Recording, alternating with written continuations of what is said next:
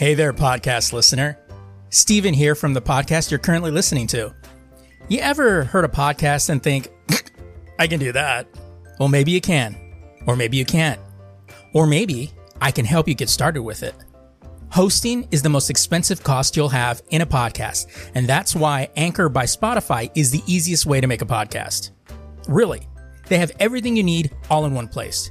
Anchor has tools that allow you to record and edit your podcast right from your phone or computer.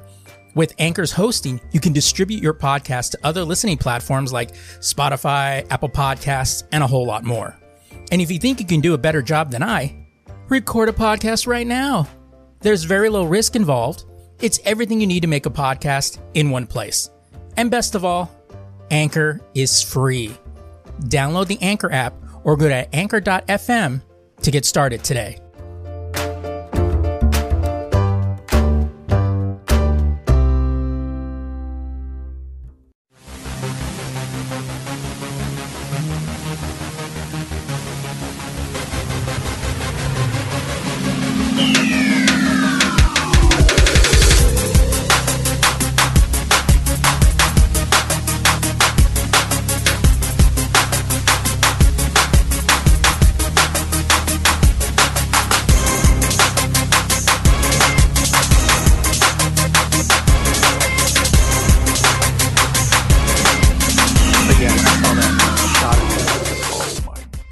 Couldn't believe that. Yeah. Basketball's great, man. Like, my question is, because I just got back into basketball. So I used to watch it in the 90s. And my memory's so bad. Like, I'm like, I think I was telling my wife, I hadn't watched the Celtics in a while, and I was like, didn't the team used to be mostly white? Yeah, it did. It's like, wasn't Larry Bird on this? I don't know if I was like, I used to watch basketball every once in a while. I'm pretty sure. And then I was talking to my mom, and I was talking about it. She's like, "Oh, you watching basketball again? That's cool." And I go, "Yeah, I'm getting really into it." And she goes, "Yeah, in the 90s, I mean, you had like 4 basketball posters of the Celtics, and you never shut up about it during the season." And I go, "Wait, what?" She's like, "Yeah, you were way into basketball." I was like, she's like, "You were into basketball more than baseball." I was like, "When?" It's like, I don't even remember. So, you're like, "Shut up, whore." Like, gee, that's my mother. I guess I had a Larry Bird poster. Of course. Because I'm from Boston. Right. Don't they usually have that enshrined like next to Tom Brady? Yeah, it had like the Catholic candles below it. Right, the rosary. Right. And then I had 3-pointer. I had the current Celtics team, which don't fucking ask. It was, I think we're talking about like 95, 96. And it was post like 93. Or 95, 96. And then I also did, of course, because it's the 90s, I had a poster of Michael Jordan. Of course. Doesn't matter what team you like. Poster Michael Jordan. Respect the game. Oh, and the Dream Team. Oh, of course. Yeah, the Dream Team. The first Dream Team. God, the one where Barkley was the highest scorer. Yeah. No one likes to forget that. Yeah. Okay? What was it? Was it Mad TV? I think it was Mad TV with that one, the black guy on there used to do impressions of Barkley and Shaq. And when he would do Shaq, he'd have that one eye going kind of off to one side of the... What was his name? Oh my God, Eris or something like that. And he used to do, or he put the ball cap on, and he'd be like doing Charles Barkley, and then doing Shaq. And every time he did Shaq, he'd have one eye kind of like drifting off to one side. Yeah, so I guess I was a enormous basketball fan. Oh. And then I asked her, I'm like, well, do you remember why I stopped watching? She said that she has a theory that the longer we were out here, I just felt like I didn't want to watch a different team. And then I just felt it wasn't as easy as it is now to watch another state's team. Well, I don't think Arizona didn't have one when you moved there, right? Did they? I don't think it did. No, Phoenix Suns have been around for a while. They've been around since like the 60s. Oh. Or maybe just nobody heard about them until nobody cares about them. Until like the 90s. Yeah, I was really big. Like, I'm a Celtics fan for life. Fuck you, I guess. And my mom said that I just stopped. Maybe I'm thinking about the Cardinals. That could be what I'm thinking about. Yeah, the Phoenix Suns were founded in 1968. The Cardinals, that I was never into football, but Cardinals. The Cardinals were a expansion team, I think. Oh, God damn it. It tells me about the St. Louis Cardinals. Yeah, because nobody looks up the Arizona Cardinals. Nobody cares. Founded in... Oh, yeah. They were founded in 1920. Yeah, because the Cardinals came from a different place because there are no Cardinals in Arizona. So it's I think we just bought a low rent team or something, but yeah. So I guess that's happening again because I was fucking into it. And then today I was watching the Celtics game, and it's Sunday, by the way, in case you guys are like you're listening, you're like going, "What today?" Well, the game I watched was the final game of the sweep.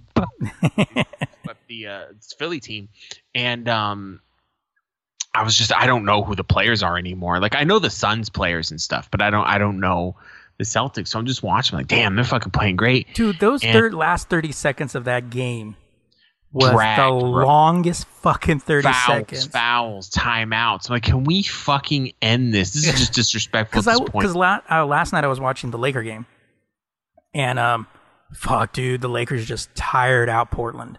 Like, you just see them, and they just ran them. By the end of the game, you see, like, oh, yeah, they're looking tired. You just see them. It's like, okay, we just got a little bit more to go. Come on, let's do it. And then just like, and they took LeBron out at the end of the third quarter and then put him back in the last half of the fourth quarter. So he's all rested and shit. But like the very end of the game, like, it's like, okay, a couple seconds left on the clock. It's like, all right. And then they just kind of hung back and then passed the ball to each other. I'm like, that's all you have to do.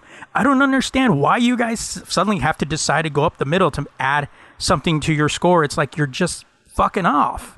Like, and then fouling them and then giving them free throws. I'm like, that's how you lose a fucking game.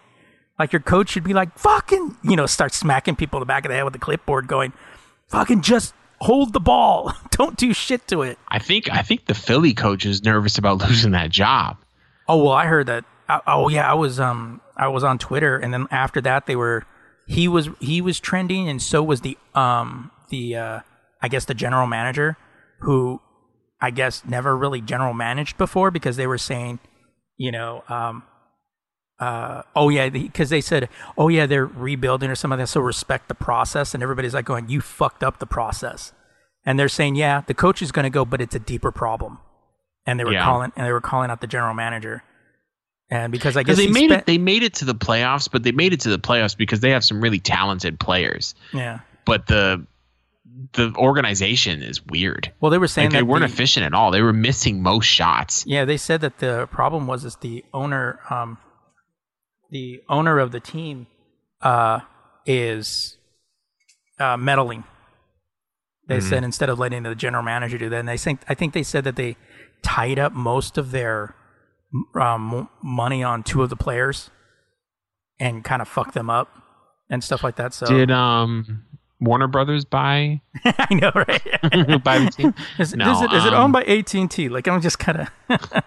This isn't a sports podcast, so I'll probably wrap this up. But yeah, I mean, now I'm sitting there going, okay, well, it sucks that I got back into basketball when it's ending. So now I don't know what the fuck I'm supposed to do in between. And my friend goes, well, just watch football. And I'm like, I'm good. I try. No offense, football people. I've tried many times. I just get bored. It doesn't help when you live in Arizona, too. Yeah, you don't really have a team. I love rooting for the home team for real. And I root for the Suns all the time. But every team we have is trash.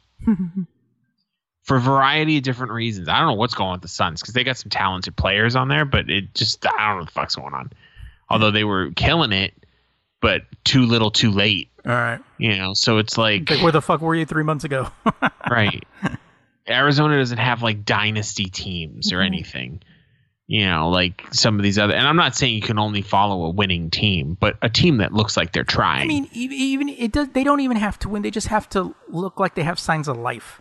That's really all you need. Like the Diamond, I stopped watching baseball. Like, it's depressing. My two baseball teams have been playing like hot trash, and I'm just like, I'm done. I can't. I'm not gonna just suffer. It's just like whatever. Yeah.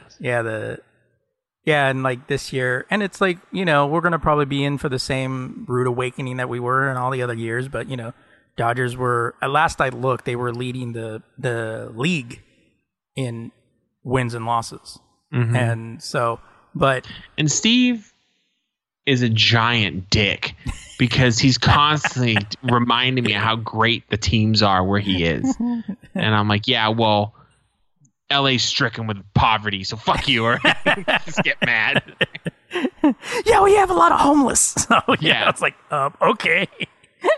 LA's COVID problem is significant compared to other areas. It's like, all right, bro, we were talking about sports. The carbon footprint LA leads. Like, wait, what? LA's illegal immigrant problem is significant. All right, we have some issues. Okay. All right. Well, welcome everybody to the Lazy Geeks, a weekly podcast that takes an unfiltered look at geek and pop culture and removes all that clickbait clutter we're thinking so you don't have to. I'm Steven Vargas. I'm Adam Riley. Oh, shit. Oh, man. The only fucking LA team worth a damn is the Mighty Ducks, motherfucker. You already know. I'm worried for the Lakers when LeBron retires. It's one of those things, and it's not just the Lakers. This has happened to many teams. Well, the Lakers were trash. The Lakers were trash when Kobe retired. That's true. Yeah. The thing is LA has that money. They're the Yankees of basketball. Let's be honest. Not saying they're trash. The Yankees aren't trash either, but they just have money to throw around. Yeah. So they'll be like, I'm going to get a good player on the team. So they got LeBron and Davis, who I think are the two shining stars over there, and my man with the bald dude, number 8. That's my homie. I just like that cat. But I'm serious. When LeBron fucking leaves that team, I'm worried. Yeah, well, they'll just, right now, it's kind of cool because it's like, okay, well, if LeBron retires, at least, we still have the Clippers. So, oh, man. So what happened with, I heard there was a tragedy this weekend. So I got bored and I decided, because what happens when you get bored or something doesn't work, you just reinstall Windows. Careless is what happened. Well, you reinstall Windows. Right. So my toaster didn't work that morning, so I reinstalled Windows. I play a video game or something. I don't know. So my electric toothbrush died, so I decided to reinstall Windows.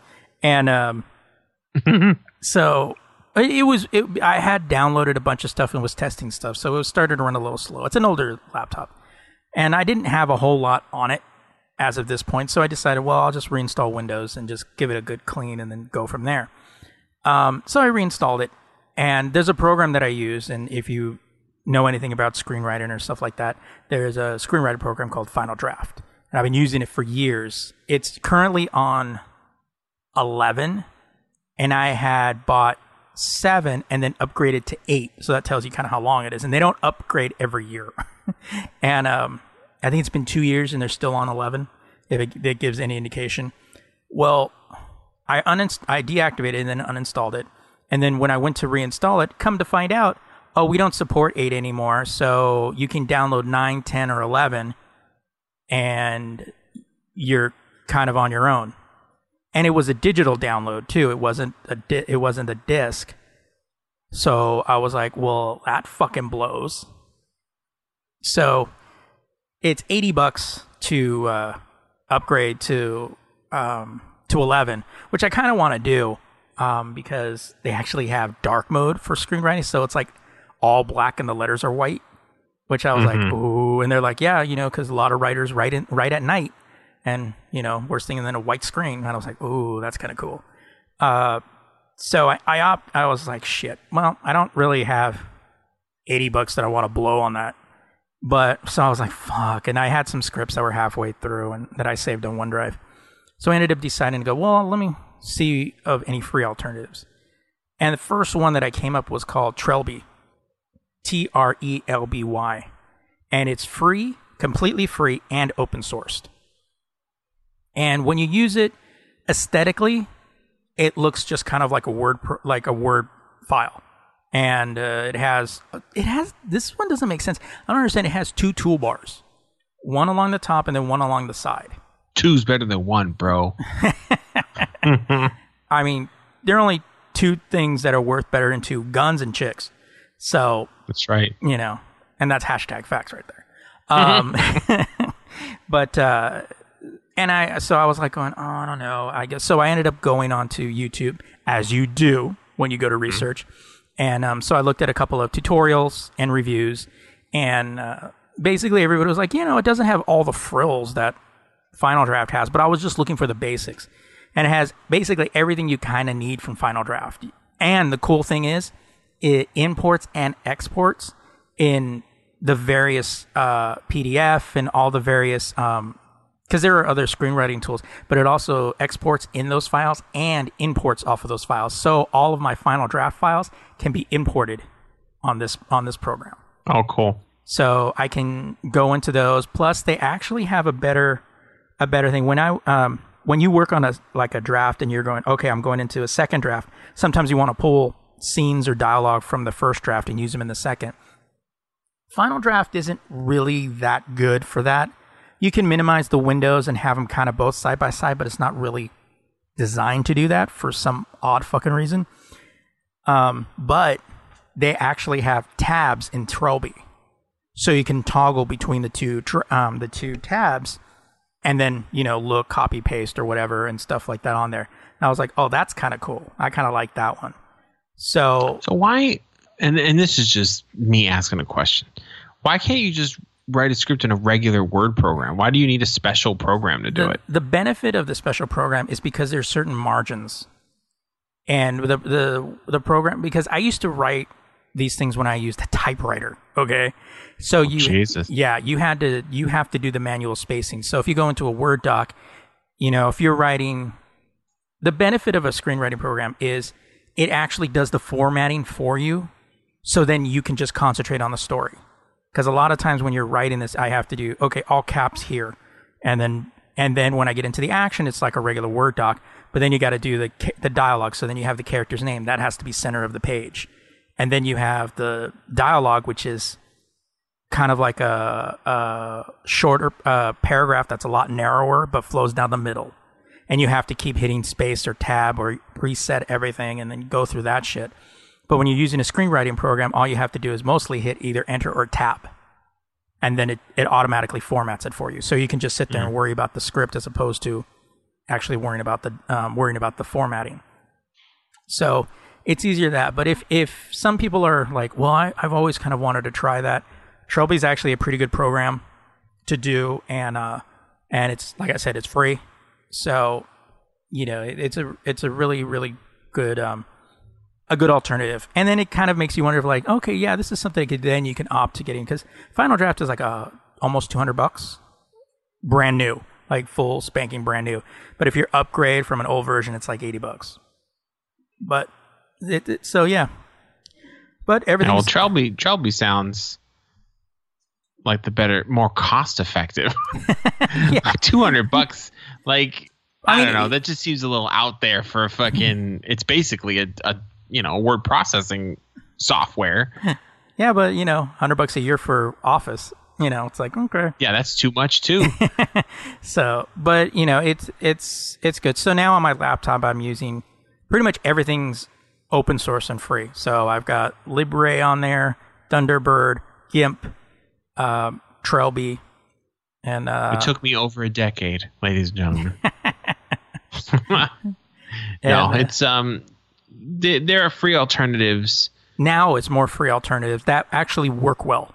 Because you go back 5 years, there's still stuff that was like, okay, but it wasn't always great shit, like great alternatives. Yeah. But I mean, there's always a learning curve, but I mean, you got to put the work in. It is what it is. But like GIMP and LibreOffice and stuff, they all work fine. Like I know people use them Yeah, there's a lot nowadays, like especially with LibreOffice, because I was looking at videos just 2 years ago about stuff that you needed to import, add extensions to it, but a lot of the stuff that you used to have to add extensions to are now built in. So, but even then, I remember back in the day when I was using LibreOffice, you would install LibreOffice, you'd pull up the tutorial, and then you would spend 15 minutes just setting it up, and then it was just as good as Office. Right. Yeah, I think just a lot of people don't want to be bothered. They'd rather throw money. Like, fuck that. I don't want to do that. Yeah, which is fine. Yeah, but it's also sometimes, depending on what you're doing, so well, I just need this, and then, you don't have spell check in there, or one thing I thought was kind of dumb that it never had in there that you always had to import was a dictionary. It was kind of like, really? You have to import a dictionary? Because it's like, and now it's built into it. I think that just recently happened because I think I pulled it up last year and I had to install it. Because that's a very open source thing. Like if you tell someone who's always used open source software, like, why would I have to import this? Their answer is going to be, why are you bothered by that? Like, it's like a different mentality. Like, it's just like, just fucking import it. Like, don't worry about it. Like they'll look at you confused as fuck. So it's it is what it is. But nowadays it's getting a lot more polished, just because it's easier to do so, and you have more people working on them and stuff like that. Because I think that's what you lack with the not paying for things is polish a lot of the times. Like Audition and Adobe look really fucking cool, or just like Steve said, there's a dark mode, and you know what I mean? Like it's the polish, it's the look and feel of it, which is, just as important. If you're going to use a program all the time, you should like what you're looking at. Because like GIMP is an incredible tool. It looks like it was made in 2006. If that. But, that doesn't bother a lot of people. But some people, that might bother them. Okay, fine. Well, that's their money. They can go buy Photoshop. Yeah. I never hate on nobody. Use whatever you want to use. Yeah, and with GIMP, it's like, once you get through that learning curve, and it has a lot of, I think I've said this before, there's a lot of things that are easier on it, but there's a lot of things that are also harder on it. So, it's the trade-off. It's like, oh, well, I can't do this in Photoshop, or it's really difficult to do in a Photoshop. Oh, but it's really easy in GIMP, but the other stuff that you need is kind of harder to do in Photoshop. Yeah, so really it depends on what kind of projects you're doing. Right. At that point, Yeah. So it's like... But, once you figure it out, I mean, GIMP's pretty, GIMP and, Trilby, and, the only thing that, like, I have between Audition and Audacity is that because... Audacity is like open source. You don't have the ability to shorten, like for this particular podcast.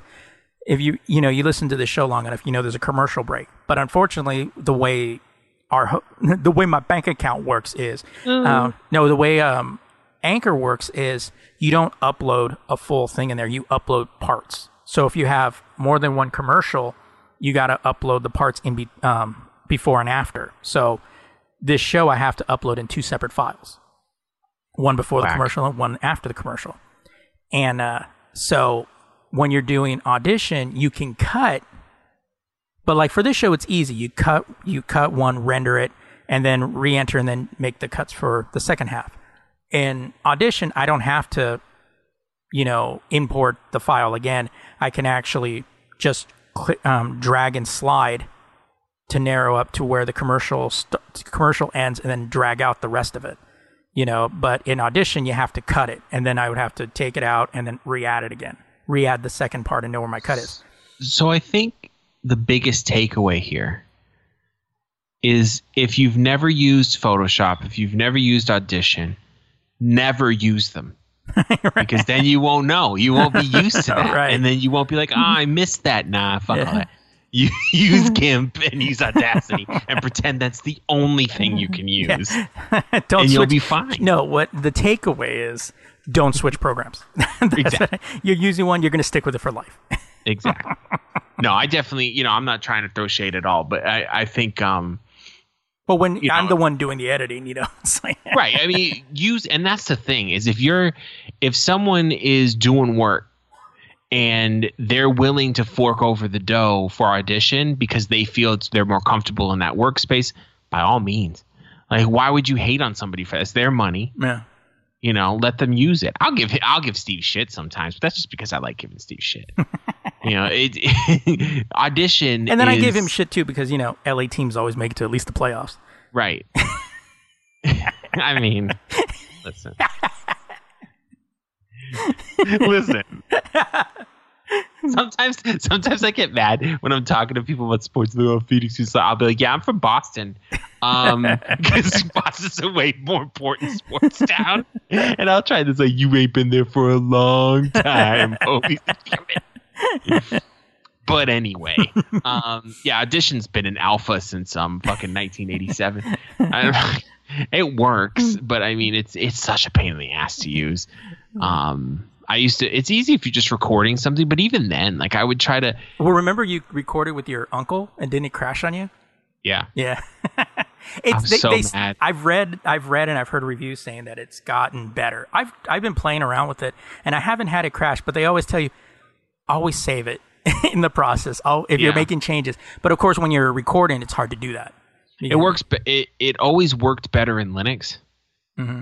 Because when it was crashing all the time for Steve, I was running Linux and it didn't crash once. It ran perfectly.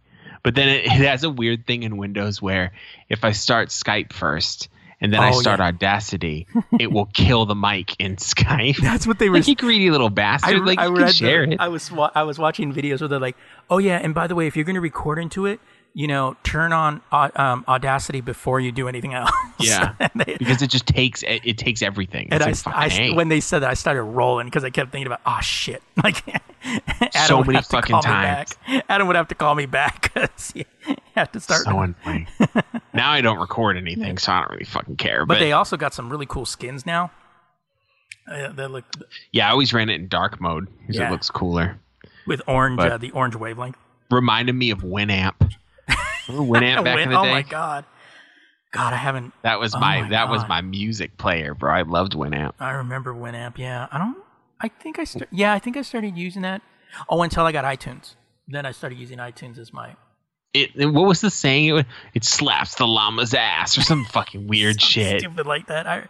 Oh my god, that's been fucking forever since Winamp. Oh, Speaking, I heard they were coming back, but then. That's the last I heard. They've been saying they're coming back for a while now. The thing is coming back for what? Yeah, I know. Like the music scene's completely different. Yeah, because I remember like 5 years ago I heard that like, oh, Winamp's coming back. I'm like, for what? First, for what? Yeah, it makes no sense unless they're going to start a streaming service or something, and even then. Yeah. But so fuck the future, okay? I got nostalgic the other day. And I was on the eBays.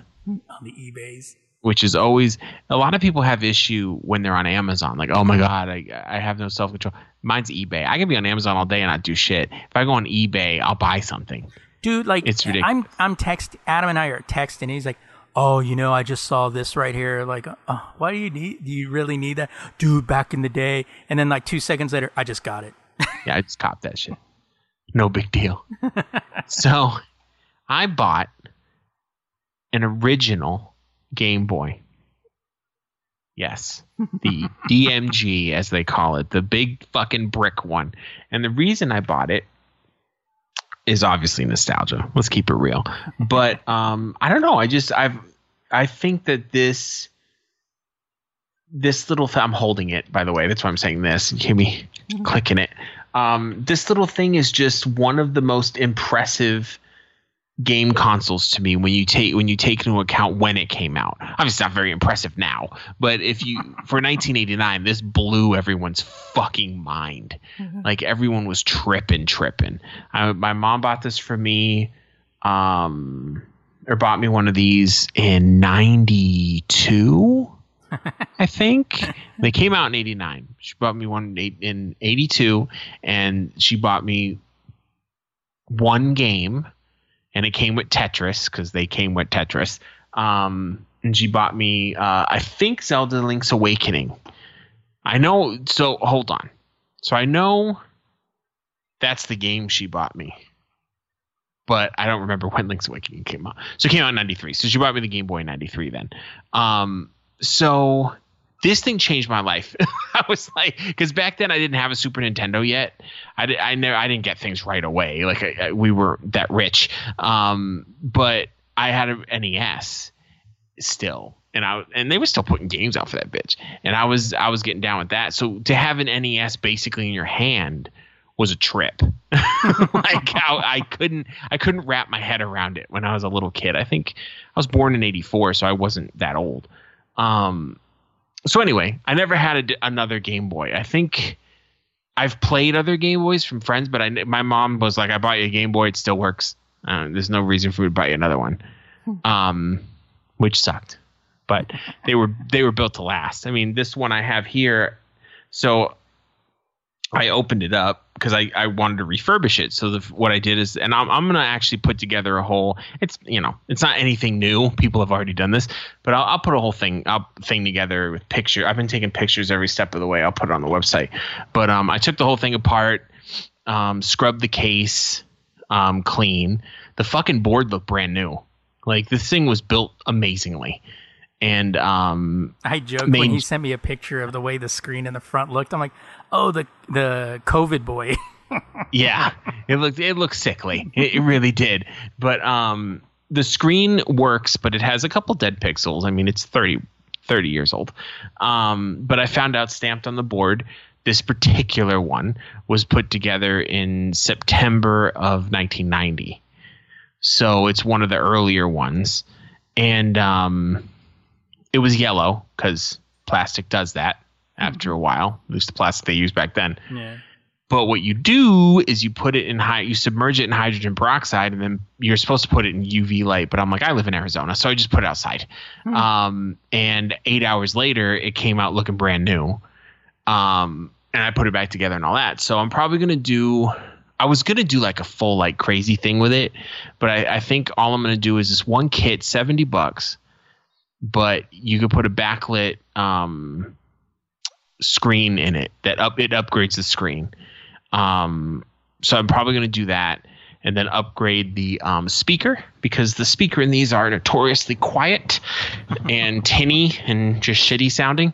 So I'll probably do that, and then just have it, just for the nostalgia. I ordered Link's Awakening, but it got delayed. I was supposed to get it on Friday, but it's coming tomorrow. And I'm fucking ready. Mm-hmm. Like, I'm excited to have this little thing. And it's so funny because this thing is not impressive anymore. But the nostalgia for the original Game Boy is incredible. Like, you tell people, hey, I got an original, they instantly smile. Like, oh shit. Like, I remember that, or some crazy shit. So a lot of my friends are a little younger than me. So like, oh, I had a Game Boy Color, or I had the SP. Like, I never had an Advance, the Game Boy Advance. I asked for one. My mom told me to fuck off. So, Mother of the year. Thanks, Mom. Because to her, I had that. See, kids today, they don't understand how good they have it. I've told my kids, like when I told my son, I go, you asked me for a PlayStation. I know what you're talking about. Like, I know exactly what you're talking about. Everything to my mother was a Nintendo. Because I asked her for a Super Nintendo, and she bought me a Sega Genesis. And now I didn't, I wasn't an asshole kid. I'm not going to sit there and go, you fucking got it wrong. I thanked her, set it up, and I was happy for what I got. And then I became a Genesis kid, which is the alt culture of video games in the 90s. When you're like, Mario, whatever. But I had a Game Boy, so it was kind of weird. But yeah, dope. That's all I'm saying. I have a Game Gear shell, but I don't have a Game Gear. I just have the shell. So, start a museum, no big deal. What do you think of my Game Boy? Are you jealous? Well, it was funny because like Adam's like, oh yeah, I'll fix this, and then I kept making jokes like, so you're gonna add the wireless controller and the 8K. It's gonna. Hold on, maybe I can get it to do the chime on the mic. Hold on, because all it will do is the chime. Because I don't have a game. Wait for it.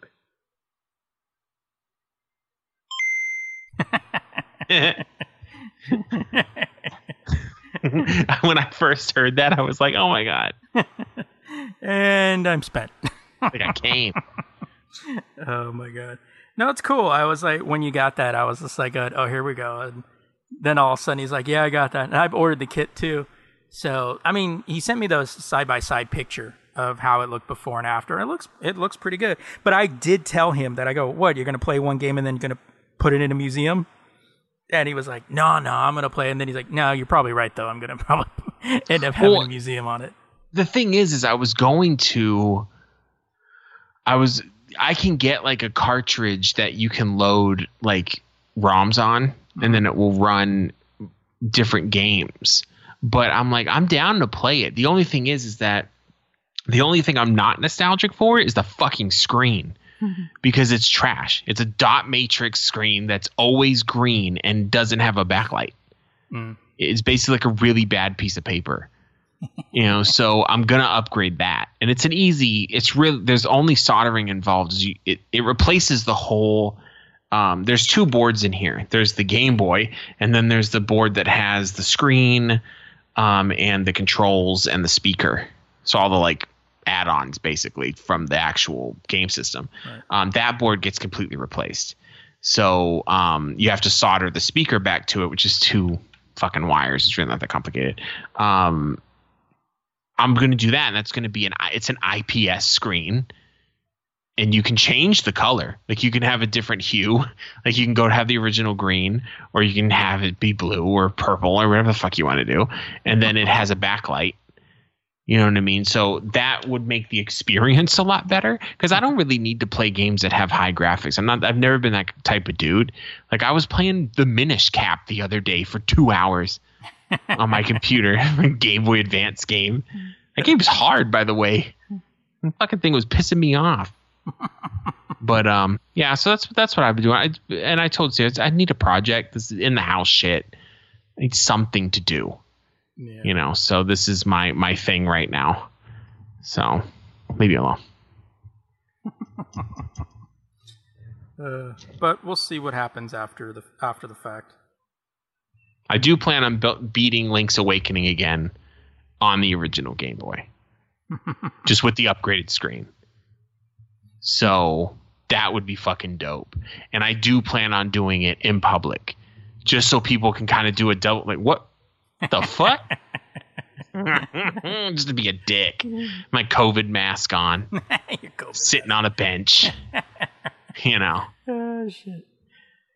All right. So as we do every week, before we get into our main story this week, it is time to jump into some news. All right. So first off, Google Drive may have a way for hackers to trick you into installing rogue code. System administrator A.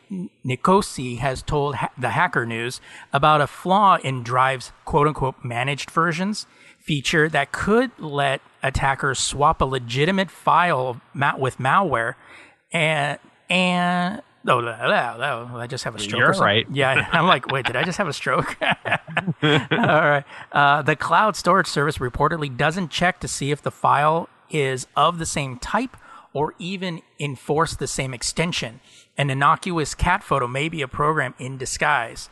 The online preview doesn't hint at any changes or raise alarms, so you might not even know there's a problematic file until you've already installed it. Chrome seems to implicitly trust the drive downloads, even when other antivirus programs detect something is amiss. The approach could be used for spear phishing attacks that trick users into compromising their systems. You might get a notification of a document update and grab the file without realizing the threat. Nikosi said he notified Google about the issue, but that it's still unpatched as of August 22nd. Engadget had asked Google for a comment. This would mainly be useful for attacking companies that rely on Google Drive for sharing documents, that's because that's increasingly common. The description also suggests that this would require a significant change to Drive's version control. For now, the best solution may be to use antivirus software and be wary of Google Drive file update alerts, especially if you weren't expecting them. I mean, this feels like a very old warning for a new problem. Like, you're not supposed to be opening shit. You don't know what it is. Right. But it's weird that it's coming from Google Drive. Because doesn't Google Drive have, it supposedly has a built-in scanner? Supposedly, that's what at least they touted in the beginning, that it was supposed to be one of the safer ones. But then again, anytime you say, "Oh, well, this is safe," the internet always goes, "Challenge accepted." Hold my beer. Yeah. I mean, good for them, I guess. I don't know. I mean, at least if you do something when you go into like if you're trying to put an execute file in there, like OneDrive says, sorry, can't do that. Yeah, no thanks. Yeah. Thanks, bro, but no, we're good. Because I know if you try to download a large file from a Google Drive, it tells you, hey, man, this is too big, so I didn't scan it. So right. It's your own risk. But it shouldn't do that for a photograph, but whatever. Don't download from questionable places. Yeah. Okay? That's straight from 1996. So TikTok's path to staying alive in the U.S. apparently includes taking the government to court. In the wake of Reuter's report, TikTok has confirmed to CNBC that it plans to sue the Trump administration. I love how it says sue the Trump administration and not sue the U.S. government. You ever notice that? Yeah.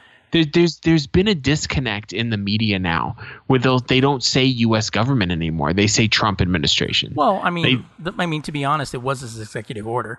No, I know, but it's just funny to me because they've never done that before. There's the Bush administration or the fucking Clinton administration. They're like, he's not with us. Is basically how it feels. Over an executive order banning transactions with parent company ByteDance. The lawsuit could be submitted as soon as next week. A TikTok spokesperson said the company made a good faith effort to find a solution, but that the administration had instead ignored facts and, quote, tried to insert itself, end quote, into discussions between private companies. It had, quote, no choice, end quote, but to turn to the court to challenge the order and guarantee that both the firm and users are treated fairly, according to the representative. The social media giant has reportedly had a number of potential buyers for its U.S. business that would keep it running, including Microsoft and Oracle. I didn't know Oracle was in there. It's not certain how well a lawsuit would fare. The White House is convinced TikTok is a threat so long as China-based ByteDance has a stake, and it's likely to push that angle in court. TikTok may have to allay those A-L-L-A-Y. Have to allay those concerns? Allay those concerns? Whatever, Engadget. Even as it argues that the order is a violation. What, did they go to one of them, elite colleges like Boston University? Yeah, it must have. Are no guarantees the lawsuit will accomplish that feat. So this whole TikTok thing is a mess. And honestly, I'm in the school of thought. I know it's kind of conspiracy theory-ish, but I'm in the school of thought that this whole TikTok thing is really just a distraction. Like Trump just wants us to pay attention to this and not what other shit that he's doing. Like the post but he's really office not doing much. Yeah, the postal system and stuff like that. But the postal thing's kind of fallen apart anyway. Either the whole negative part of it because it's so out in the open now that everyone's like, oh shit. Like it seems like people are backpedaling. But yeah, I think if it's not a distraction, it's just Trump being an idiot and picking on weird things. Like it's just weird to me. Like you're picking on TikTok. Yeah, it's like really this is the hill you want to die on? Like, well, that's the funny thing is you're picking on TikTok, but you're buddy with like Middle Eastern fucking dictators that we know are shit. Yeah. It makes no sense to me. Like your foreign policy is weird. Okay? Like who cares about fucking TikTok? TikTok's a spy. What are they spying on? 16-year-olds? Yeah. I mean, leering, is one thing, but yeah, that's different. I still love that meme. Is like, what was it? With Bill Gates. Where it's like, you're not worth microchipping. Microchipping, prove me wrong. Yeah. Well, this article kind of leads me to believe that penning a deal with Microsoft or Oracle is not working out. Like, it's not like, I'm not saying it's not going to happen, but it isn't immediately working out. Yeah, because why would they threaten that? I think, it could be that. I heard that even... I think there's even Google's talking about maybe, being interested in it or something like. In the end, Facebook's going to end up owning it because, they've already started their clone anyway. So I'm like, well, let's just get TikTok and then, Well, yeah, Instagram. But Instagram's always had. It wasn't like TikTok, but it was they have stories and shit. Yeah. The funny thing with Instagram. So Instagram a few years ago, they added that whole "you're all caught up" part where it would say you're all caught, and they did that for anti-addiction because they were getting called out for people being addicted to Instagram. So now they still have that, but because the fucking competition with TikTok is so heavy and Facebook owns them now, they now have where if you get to the all caught up, it starts giving you an endless stream of random things. It never ends. It's just like TikTok. It never ends. And I remember one night I was looking, I don't follow a lot of people on Instagram. I'm not on Instagram that much. So I was realizing, I'm like, I've been on this thing for like 8 minutes. I don't know any of these people. Like, when did they start doing this? And you can't turn it off, I don't think. So it's fucking weird, dude. And it sucks too if you want to look at someone's what was that again? You want to look back at it. Oh yeah. And it's gone now unless you click on their name or whatever. It's just like Facebook when you go and then you accidentally go into an article, then you come back and then it refreshes and you're like, fuck, forget if you're gonna ever find that again. I gave up on Facebook. All Facebook is people yelling about politics. Yeah. Or turning everything into politics. And the only person I will tolerate talking about politics all the time is Steve. After that, I don't want to fucking hear it. Because I feel like Steve's my friend, so I have to listen to him. But I don't have to listen to everybody else. My Twitter feed's so funny because I don't follow a lot of political people. I do follow AOC, and I don't follow Trump. I don't care what he says. Like, I don't know why people are so fascinated. I don't follow him either. It's just he ends up on there. So then when I comment, I don't want to comment on the person who retweeted it. I click into it and comment on that. So like my stuff is always it's like video games and silly shit. Some D&D stuff or whatever. Then every once in a while there's Steve fighting the good fight. And I go, oh shit, what's happening? I know I got an FBI file now. Like that's because I don't think Steve uses Twitter for anything but Trump bashing. Let's be honest. No, I use it for news. I don't see you comment on nothing else. No, if I do, it's through the Lazy Geeks. Oh, okay. On the Lazy Geeks one, because that keeps the Lazy Geeks pure. I do keep it pure. Unless it's something I'll comment sometimes too. Unless it's something that Adam and I have talked about on the show, then I'll retweet or say something on that. But for the most part, I keep it clean on the Lazy Geeks. I'll comment on the political stuff too, but I feel like Steve and I have different goals where I just want to be funny. I don't really care if I have a clarity point. It depends on me. Sometimes I'll just make a, like, oh yeah, how's that working for you? Or, that I'll say something, but it's usually because, I'm just like, oh, you people. Steve makes me fucking laugh on Twitter. He comes with the hot zingers, fresh off the skillet, bro. Like I'll read and if you're used to Twitter, you read what's below the tweet first. So you don't, if you want to get it in order. Right. So if I see it's a shared tweet, I instantly read the one below it first. So I'll read what it says and then I read Steve's thing and I'm like, fucking bitches. Yo, we're ready for Steve. That's what that was. But like, oh my God, what was it? It was, it was during the DNC convention this week because Trump was tweeting in all caps after Obama's speech. All caps. And everybody's like, why are you shouting? Well, that's how you show you're telling the truth. And he was tweeting. And then I just replied with Obama looking in the mirror with the sunglasses on and then just smiling. I was just like, he's living rent free in your head, dude. Like you should have been like, can whose grandpa is this? Please pick him up. Well, somebody, when he did something, somebody went, who hurt you? It's so funny. And the, and when I say Trump followers, I'm not saying Republicans, because there is a distinct difference. Yeah. And I think people need to realize that. But the hardcore Trump followers, they make no sense now. Like more and more of them are just the QAnon people and just people that are completely brainwashed. It's so funny to watch. Like I don't even get upset anymore. I love when someone, and it's a MAGA hatter, it always is, and it's this whole block, and they put your as in YOUR, and then somebody just replies YOU''RE.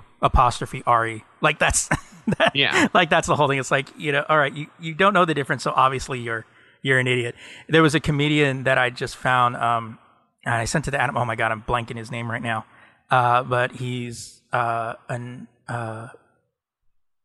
Indian comedian, and he was talking about trolling Trump supporters, and he said that he went on. This woman told me to go back to where I go back to Namish Patel. Namish Patel. And he goes, go ahead. He said, go back to Iraq, and then he was like, okay. I mean, if in 2002 that would have been like a perfect zinger because 9/11 just happened. He's like, but it's 2019. Like he goes, and then he goes, I looked at her Twitter profile, and all it said was conservative Christian mom. And I looked at that and I thought, oh man, that's too much information.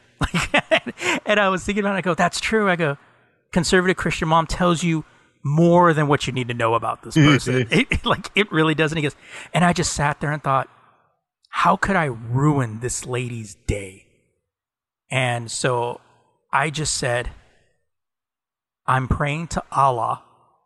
And everybody starts laughing, and he looks and he goes, oh, because she had a picture of her and her son. And then he goes, and I pray to Allah that your son becomes gay. It was perfect. It was so perfectly constructed. It hit all 3 points in one sentence. Exactly. And it was great. No, I've met, I have to say this, but I've met many Republicans, either online or off, who are Republican, like mostly economic, like they're concerned about, free health care and what the effects of that is and stuff. And, I get it, that's fine. The legitimate concerns, yes. Yeah, but then they also are like, I don't know what's going on with my political party these days. Like, anyone with some sense or who's paying attention knows that they're the fucking somebody's burning the drapes in there because it doesn't make any sense. Well, there was one guy I saw, I think it was MSNBC, and he was a former Republican. He's only former Republican because the party's just platform shifted so far. Yeah. And he goes, after this, he goes, when Trump loses, he goes, I would not be surprised if we have a split in the party. And he goes, another split that brings about a new Republican Party. He goes, well, because he said that it would be like the Whigs when the Whigs split. Yeah. I heard a lot of Republicans were going to the libertarian, but they were more almost moderate libertarian. Yeah. Well, that's what, these guys, because libertarians are kind of wacky. Yeah. I wouldn't be, I've thought that too. I've thought that I would see this as like a major reason to split because the Republican Party has embraced the QAnon, the racists and stuff like that, which, people always say, oh, well, Trump changed it. It's like, no, Trump didn't change this. The Tea Party changed it. Yeah. After Obama. Trump just allowed it to happen because it worked in his favor. He fostered, he kind of fed it because the Tea Party, and by the way, when we talk about geek, we're also history, It's interesting because the Tea Party came out of the Obama administration. The reason the Tea Party came out of that is because hardcore Republicans, basically extreme right, felt that the Republican Party was being too moderate. They were willing to compromise with Democrats to get things done because, that's a bad thing. Yeah. And so the hardcore Republicans started out, created the Tea Party. Problem is with the Tea Party became the avenue that extremists got in there. David Duke, the former leader of the KKK, a lot of hardcore right wingers got in there and it subverted the party, drowned all it the... started with good intentions. Yeah, like most things start with good intentions. You know, but the path to hell is paved in good intentions. Exactly. And, you know, so the Republican Party, with the desire to win back everything, plus when Obama got a second term, they wanted to win back so bad, they embraced everybody. And that became a problem. And well, the Republican Party, to me, nowadays, if you really look at it, they've completely endorsed fear-mongering. Yeah. Like, they're terrifying people in telling you, like, look at the conspiracy theories that are out right now, the QAnon shit, the sex Democrats are all in sex trafficking rings and this and that. Deep state and all that shit. It's all fear. It's to get the people who are, and I'm not saying stupid, but just less educated people who don't really, they just trust what people say to freak out. Yeah, because before the Republicans used to have it with gun control. Oh yeah, they want to come and get your guns. That gets the base in there, you know. And the problem is it's not working like it used to because of the internet. Right. Because the internet can be a dumpster fire sometimes, but it does utilize correctly, like any tool. It makes the populace more educated. Yeah. And a lot of people are, especially younger, and we've said it before, the younger people are like, this is foolishness. Yeah. This makes no sense. They know how trolls work, so they know how to get their point across. And I think one last point that from me, and then I'll let you talk. I'm sorry I keep interrupting you. No worries. I think the Republican, not the decent Republican, and I say decent as in decent human beings who happen to be Republicans, not these whack jobs. And the Democrats have whack jobs too. Let's keep it straight. But I think you see Trump and he's talking about, you know, doing the post office shit. And he even mentioned, he's like, I don't know, maybe we'll have to postpone the election, which he doesn't have the power to do. Right. But, you know, it's coming from a place, I really do think that the teenagers today, when they turn 18, are not going to vote for me.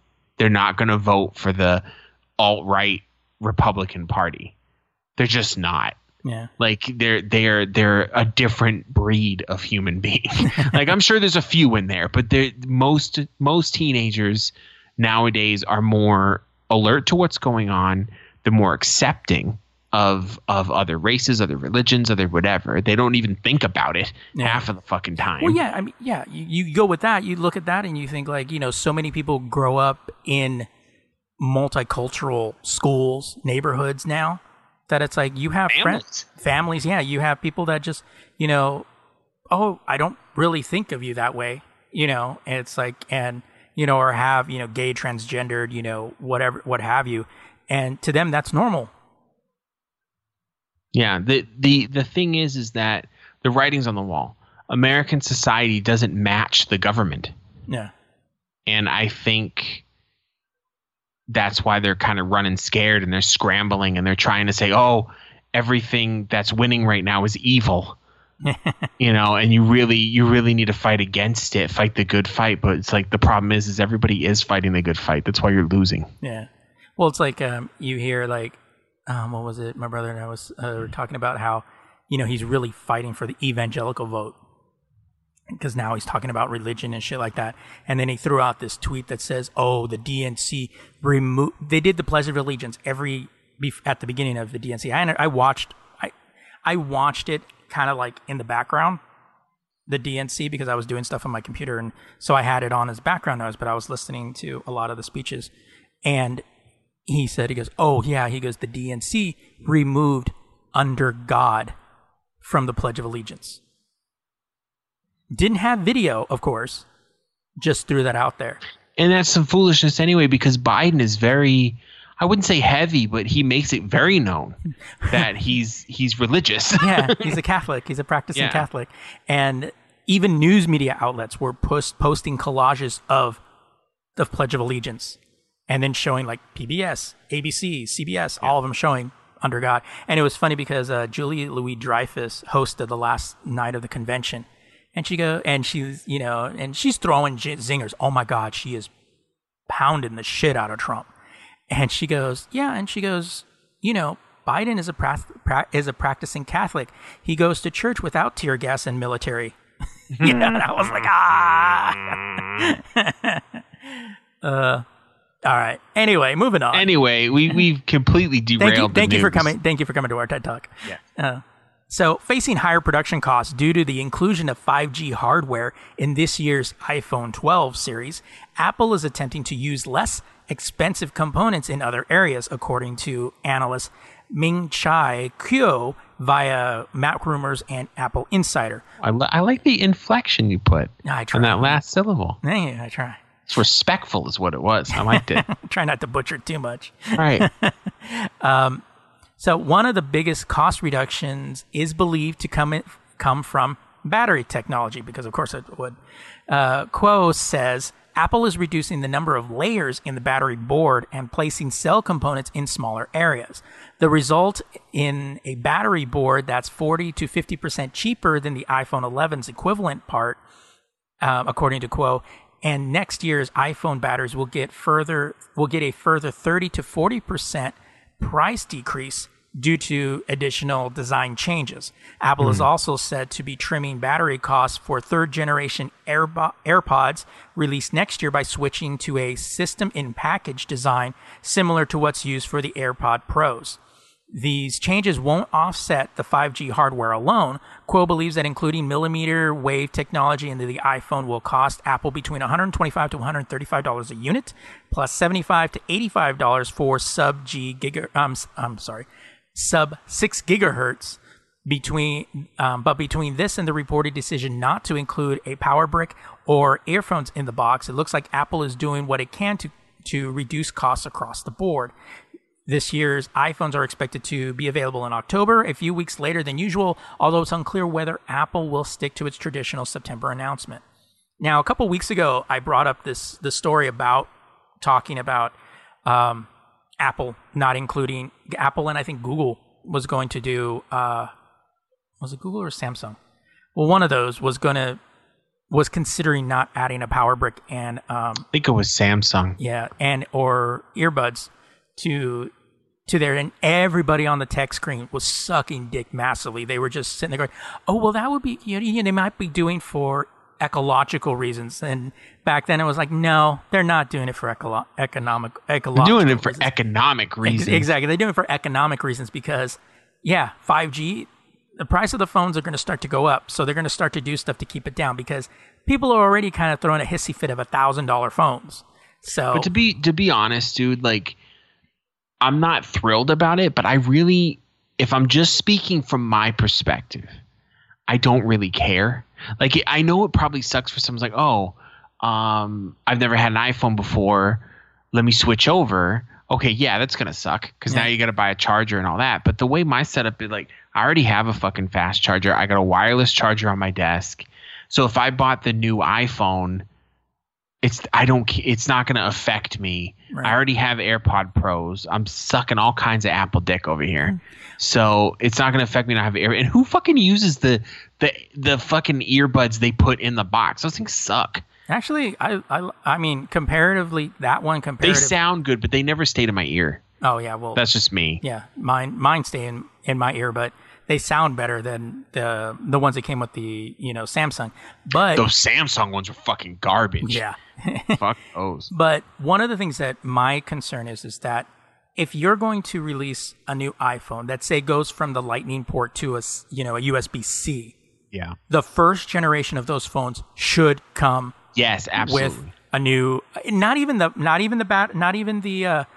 power brick, just because those are usually just USB connected anyway, but come with just the USB cable.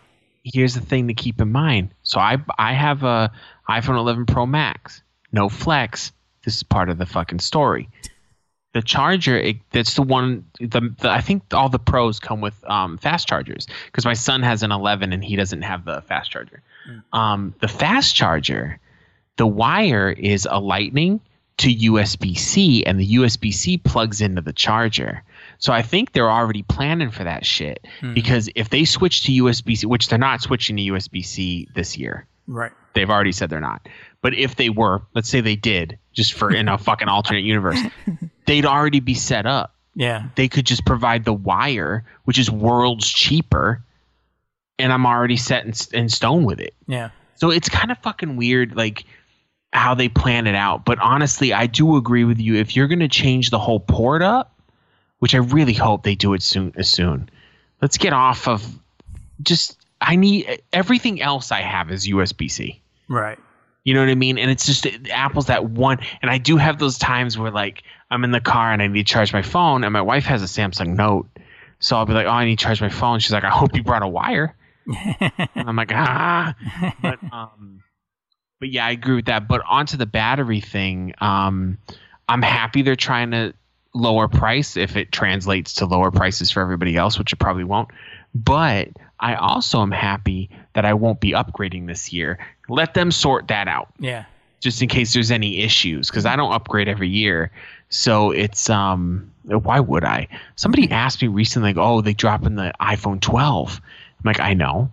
And they go, you gonna pick it up? I'm like, I just got the 11. I don't need to have the newest one right the fuck away. Like, my phone is still shiny. Like, it's not necessary, dude. Right. But then I don't know if I want to get the 13 either, because that's, it's 13. I don't know about all that. No, I'm maybe they'll come up with some reason to be like, it's the 14. Why the 13? Why not the 13? Because it has 14 whatever's in it. Well, I mean, Microsoft completely denied the existence of 9. Yeah. So, I mean, you can do whatever the hell you want when you're popping. Well, because 7, 8, 9, remember? That's right. Anyways. Lucasfilm president Kathleen Kennedy, very comic book name, by the way, like it, recently spoke about the future of the Star Wars franchise now that the 9-part Skywalker saga is complete. Thank God. With creator George Lucas's original story, which had been the focus for most of the company's creative energy for so long, finally complete. Kennedy says, now we're stepping back. Speaking to the Wrap, Kennedy explained that, quote, stories have been told within the universe over the last 40-odd years, and there's now the realization that this is a mythology that actually spans about 25,000 years. When you really start to look at all the different stories that have been told, whether it's in books and games, end quote, more quote, I'm sorry, we just need the time to step back and really absorb what George has created, she continued, and then start to think about where things might go. That's what we've been doing, and we've been having a great deal of fun doing it and meeting with lots of different filmmakers and talent. There's so many fans out there and so many filmmakers that have been influenced by Star Wars for so long that it's a fantastic opportunity to get a sense of who wants to be a part of this, and that's what we've been doing. That's what they've been doing. She said that like 3 times. Beginning, this is the end of the quote. Beginning December 22nd, 2023, Disney has 3 confirmed dates for upcoming Star Wars films. But next up, with regards to the sprawling shared universe, is season 2 of the motherfucking Mandalorian, baby. Mm-hmm. That I ad-libbed a little bit, but The Mandalorian, which premieres in October. She didn't say motherfucker, baby. The motherfucking Mandalorian, baby. That show is fire, dude. I love that show. Kennedy sees streaming shows on Disney Plus as a highly integral part of the Star Wars universe going forward. Quote, I've already seen evidence of it, she says. The ability to be very character-driven with extended storytelling and connected storytelling. I think this space offers us a great opportunity to do that. There is also an Obi-Wan limited series in the works, which was originally set to be a movie. The show will take place 8 years after Revenge of the Sith and will be directed by Deborah Chow, who helmed episodes of The Mandalorian. She fucking directed some of the dope ass episodes too. I can't name off the top of my head, but she's pretty fire. She was supposed to direct the Star Trek 4, but then they were that's when Paramount and them didn't know what to do, so Marvel pulled her away. Lucasfilm Marvel came in fucking, listen, don't let Talon hang in the wind too long, because Disney will come in and scoop that up. Joby Harold also recently signed on as a writer for the series, even though its production has been on hold since the beginning of the year. I mean, it's been on hold for obvious reasons. So I am extremely, and Steve and I have already talked about this many times over many years. I'm very excited to hear this coming from the president of Lucasfilms. Kathleen Kennedy. I had to look. I forgot her station. I didn't want to say the boss. Because this is what I've been wanting from Star Wars forever. Because Star Wars is so dope, but we've only been focusing on one small part of it. Yeah. And to me, what she's saying here is like we can make Star Wars much like Star Trek, right? Where we're expansive. We're talking about the universe, the politics, fleshed out something going on. I know what the races are. They're not just random things in the background, and stuff like that. And that's something that I'm excited to see. And I've seen hints of it lately with the books and everything kind of being interconnected and stuff like that. The Mandalorian, I mean, this fucking show's amazing, and they're coming out with, I know they're going to come out with a new animated one, and stuff like that. So I'm happy to see that they're saying, look, we're going to take some time, take a breather, and really get this shit together. We're not just going to keep churning stuff out. And I think a lot of that has to do with Disney. Because when you got that Disney money, you got a little bit of breathing room. You probably went and told Disney, listen, let me sort this out so I can make good shit and not just churning stuff out for money. Because the last two Star Wars movies were a little controversial. They made money. But you can kind of see if they kept going in that direction, it was going to get worse and worse and worse and worse. Like, response from the fans. But Star Wars fans are kind of... They have a toxic subset of their fan base. Let's just say that. Star Wars and DC. Relax. Okay? But I still haven't seen that last movie. So, I'm excited to see this. What do you think, Steve? I'm actually cool with this. I was been waiting for. I mean, I'm cool with the Mandalorian like that. I want to see the Obi-Wan one. I've been waiting for that for a long time. But I needs to see a Old Republic movie. Yes. Knights of the Old Republic. They needed the story was fire. Just make a fucking movie on that. Exactly. It's like follow the game and just make that movie. It's like it's right there. You know what the best Star Wars movie that trailer for that game where you have all the Jedi fighting all the Sith. Oh my god. It's like, dude, there's your set piece. You have a set piece right there. Honestly, the best Star Wars movie I've seen in recent years was The Fallen Order. Yeah. The game, the fucking story was great. I mean, do you play that yet? I've started it. I haven't finished it yet, but it's dope, dude. Dude, yeah, I haven't finished it either. I had to turn it down because I'm a bitch. I turned it down too. I was getting my ass kicked. I thought, well, let's see. Okay, yeah, I need to do this, and I still get my ass kicked. It's one of those games where you have to do something over and over again until you do it perfectly. Yeah, it reminds me of after I nearly threw my controller. I realized, oh my god, it's like Shadows of the Empire for the Nintendo 64. That was one of those games that was, I mean, it didn't give you a easy, hard kind of thing, but you had to keep redoing it until you actually figured it out. Fallen Order has a very old school gaming feel to it. Like, yeah, it's new. It has a bunch of shit you can do, and the graphics are amazing and stuff like that. But the difficulty, it's not harder than it should be, but it has that, like, we're not holding your fucking hand here. Right. We're giving you Jedi abilities. Figure it the fuck out. Exactly. That's how I kind of felt. It smacked upside the head a couple times. But yeah, there was one planet I went to that was like a desert. And it has these dudes that just come hard at you. And they're like Sith, kind of. I don't know. It's like a tribal thing. But I was getting my ass kicked. I was restarting a lot. I was like, fuck. And then it's like a platformer too. So like you'll be jumping through something and then you fall off and you got to start right at the beginning. You're like, what is it, 1997? It's like, what, do we got a Kid Icarus thing going on here? Jesus.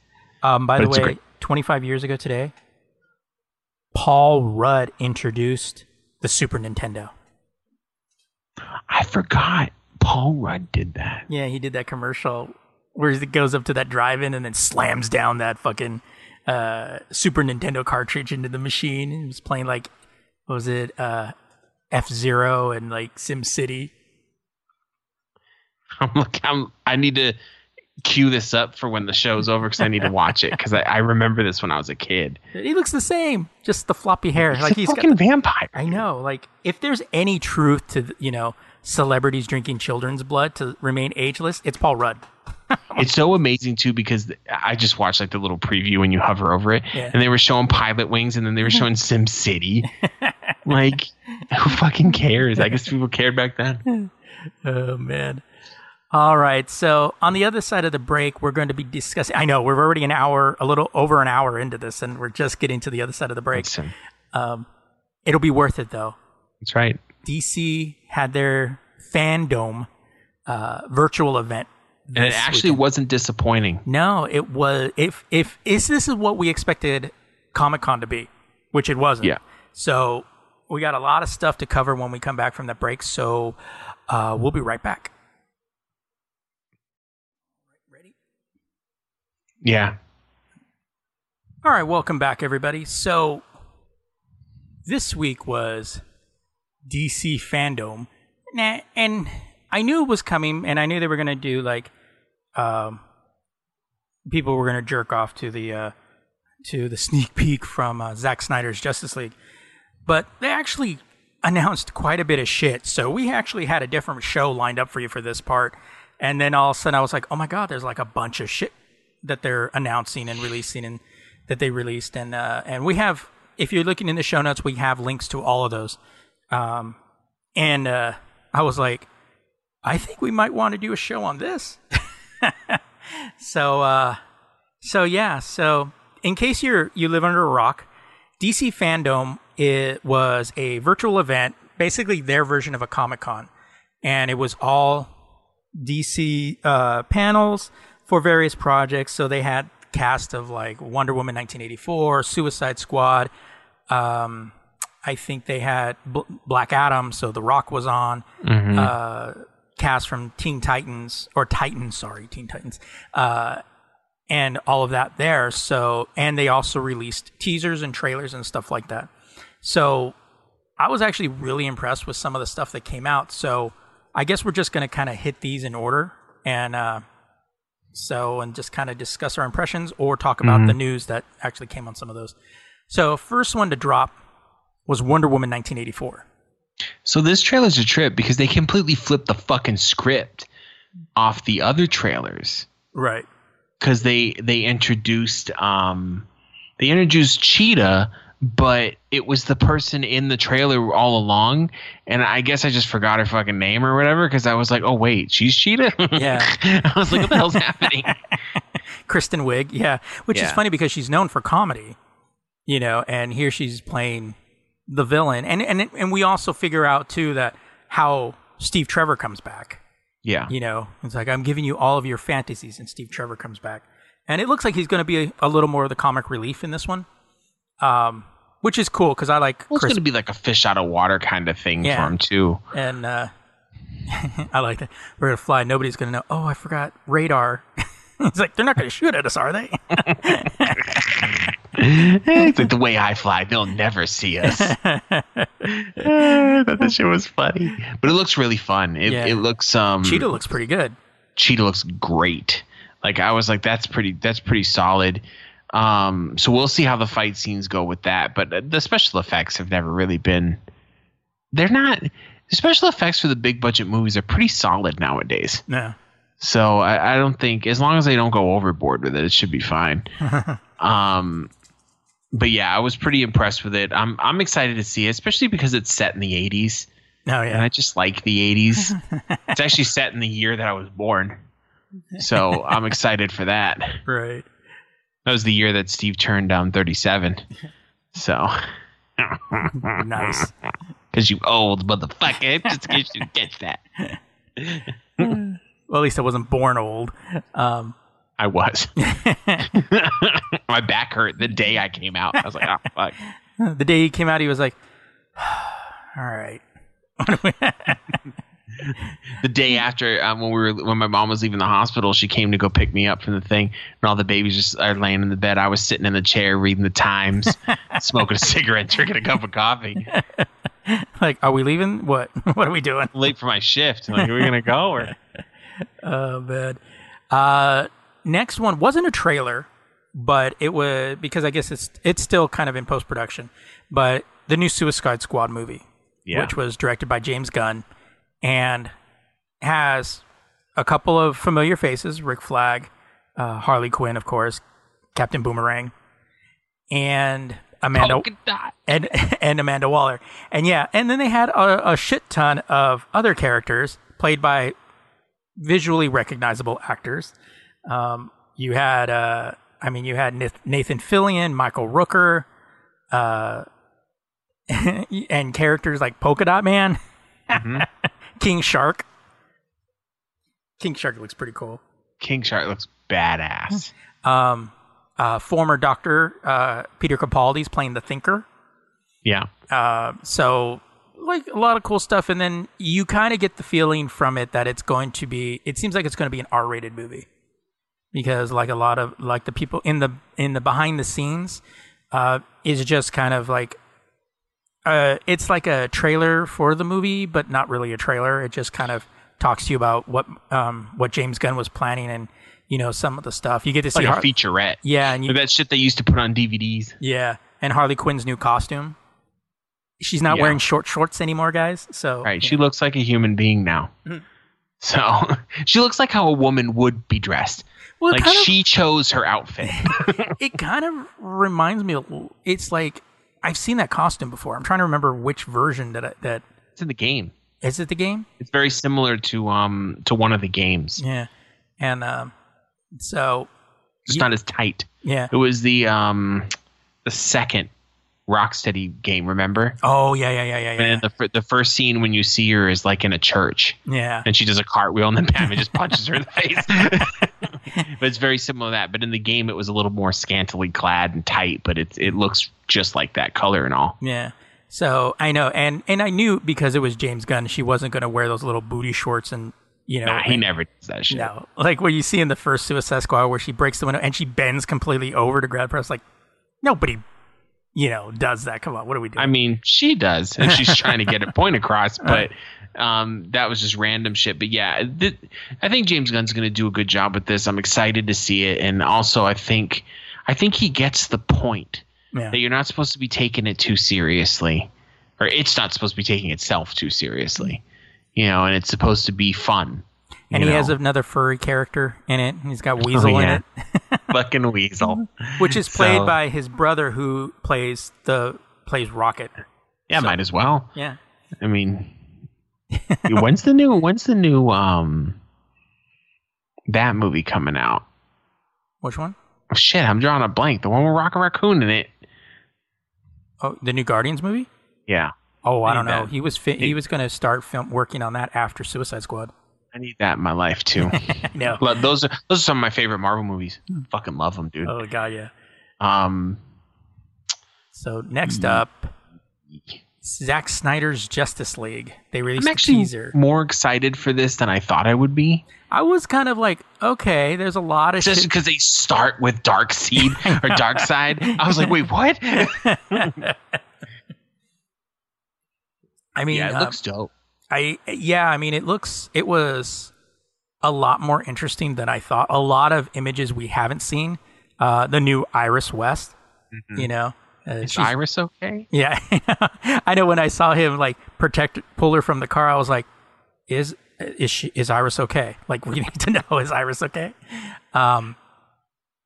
So yeah, I mean, there was a lot of different stuff. We kind of see something random though happens to Cyborg's dad. Which was a little interesting. It just looks like a lot more backstory. Yeah. And I think the way they're doing it is smart, where it's going to be almost like a mini series. Yeah, 4 1-hour episodes.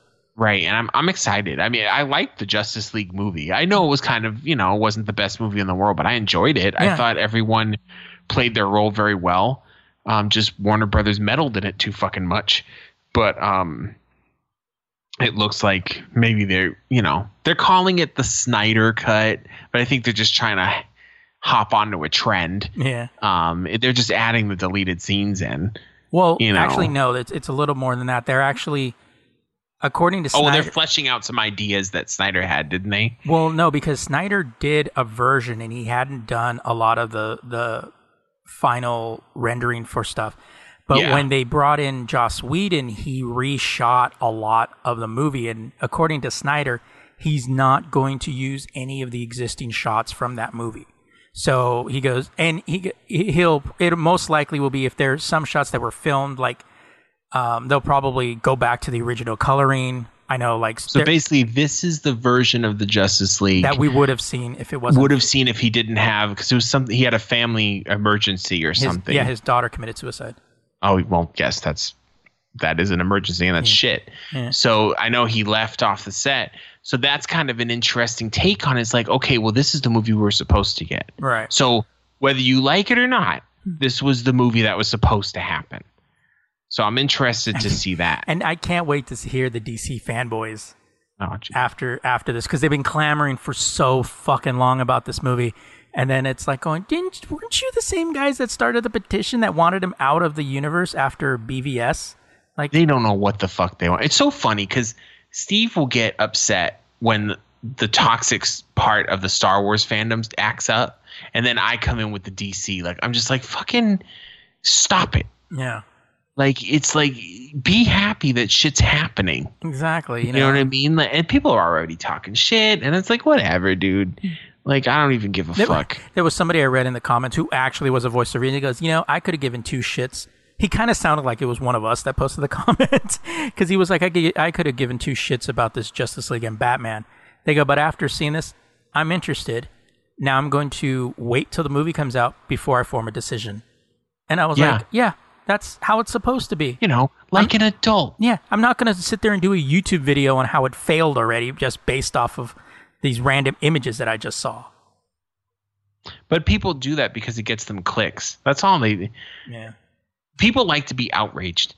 And we've talked about this before. Like, people will find any fucking reason to be upset about something. Like the whole Trump thing. Trump says something stupid, and then he'll spend, 10 seconds saying something dumb, and then people spend fucking 15 days complaining about it. It's like, we know it was stupid. He's Trump.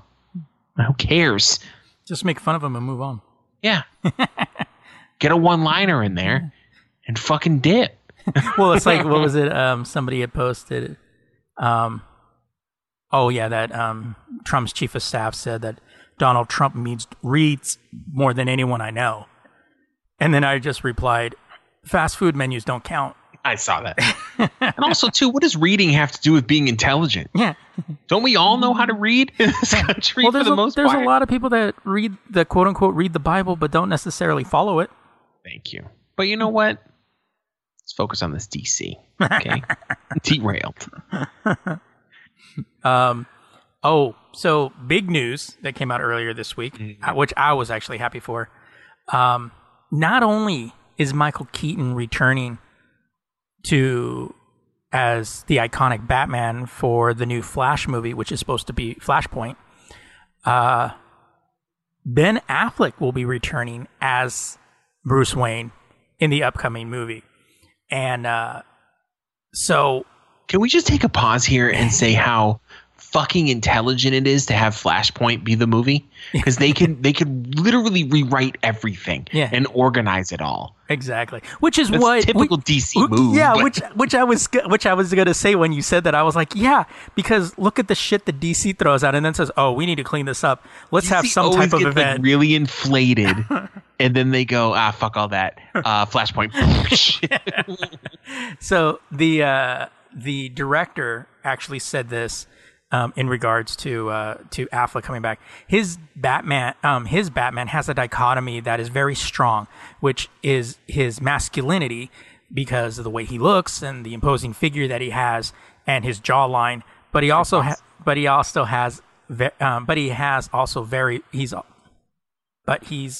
he's also very vulnerable.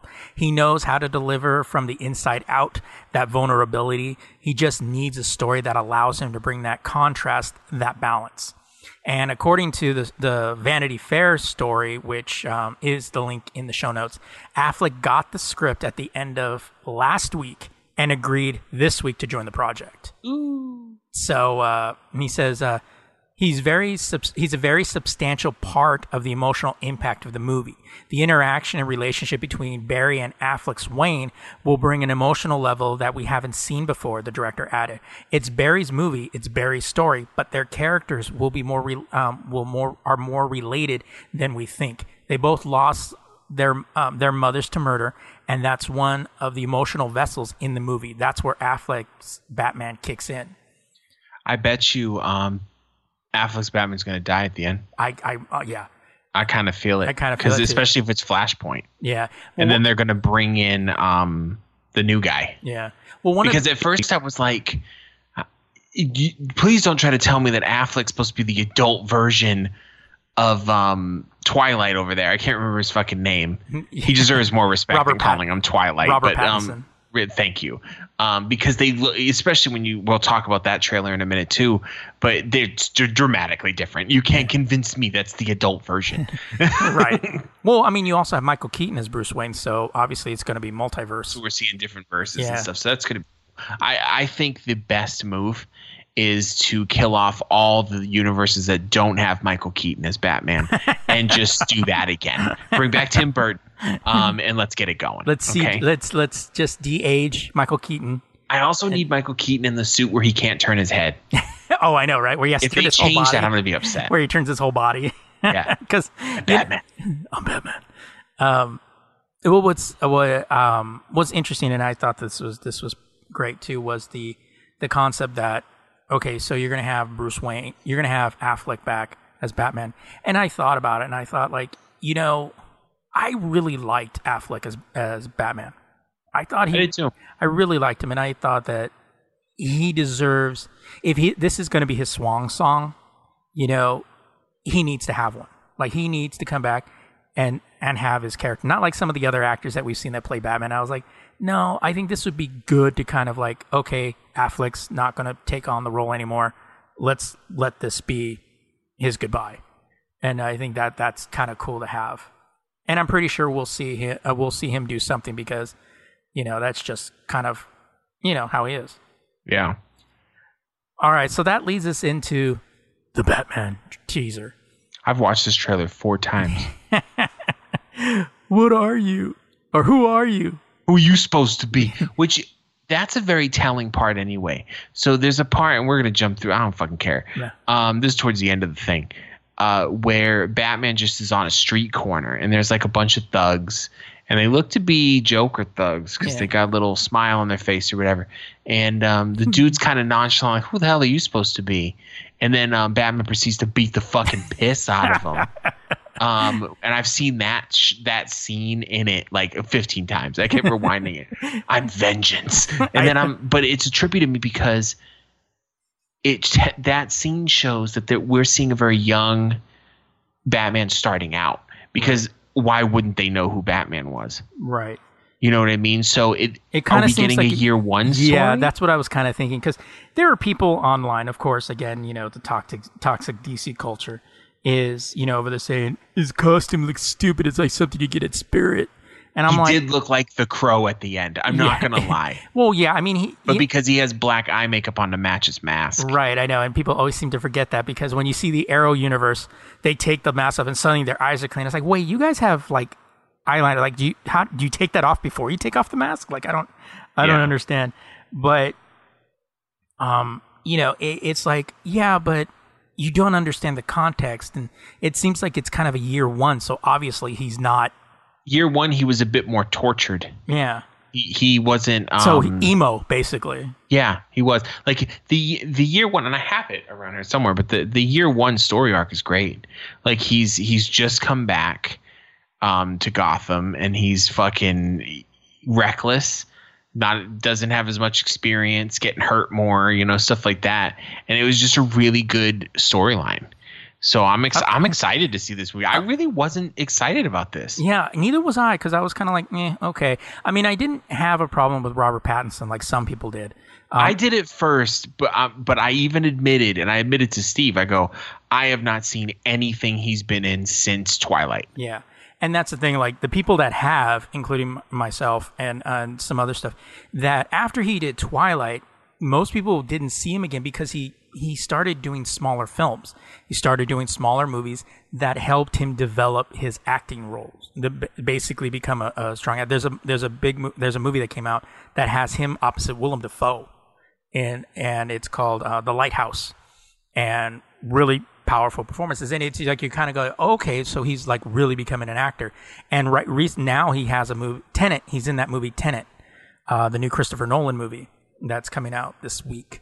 And he's in that. So he got the Batman when he was filming Tenet.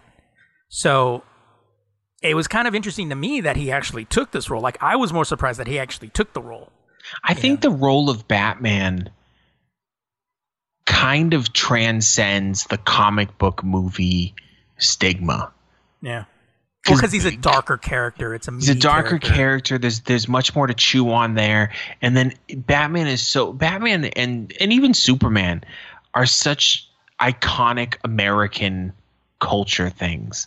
You know what I mean? It's not like Suicide Squad. Suicide Squad's dope, but that's just like a bunch of random comic book characters, and it's supposed to be fun. But Batman's usually a very dramatic movie, something, maybe not the 80s and stuff, but something that can be very philosophical almost. Yeah. And stuff like that, which I think was why larger actors will be more. And then it always has a rebirth kind of feeling to it because they keep trying to do new ones. They don't need to recast Superman, though. Yeah. I love Henry Cavill. Well, one of the things, like, I particularly like the shot where, they have that guy's face all taped up.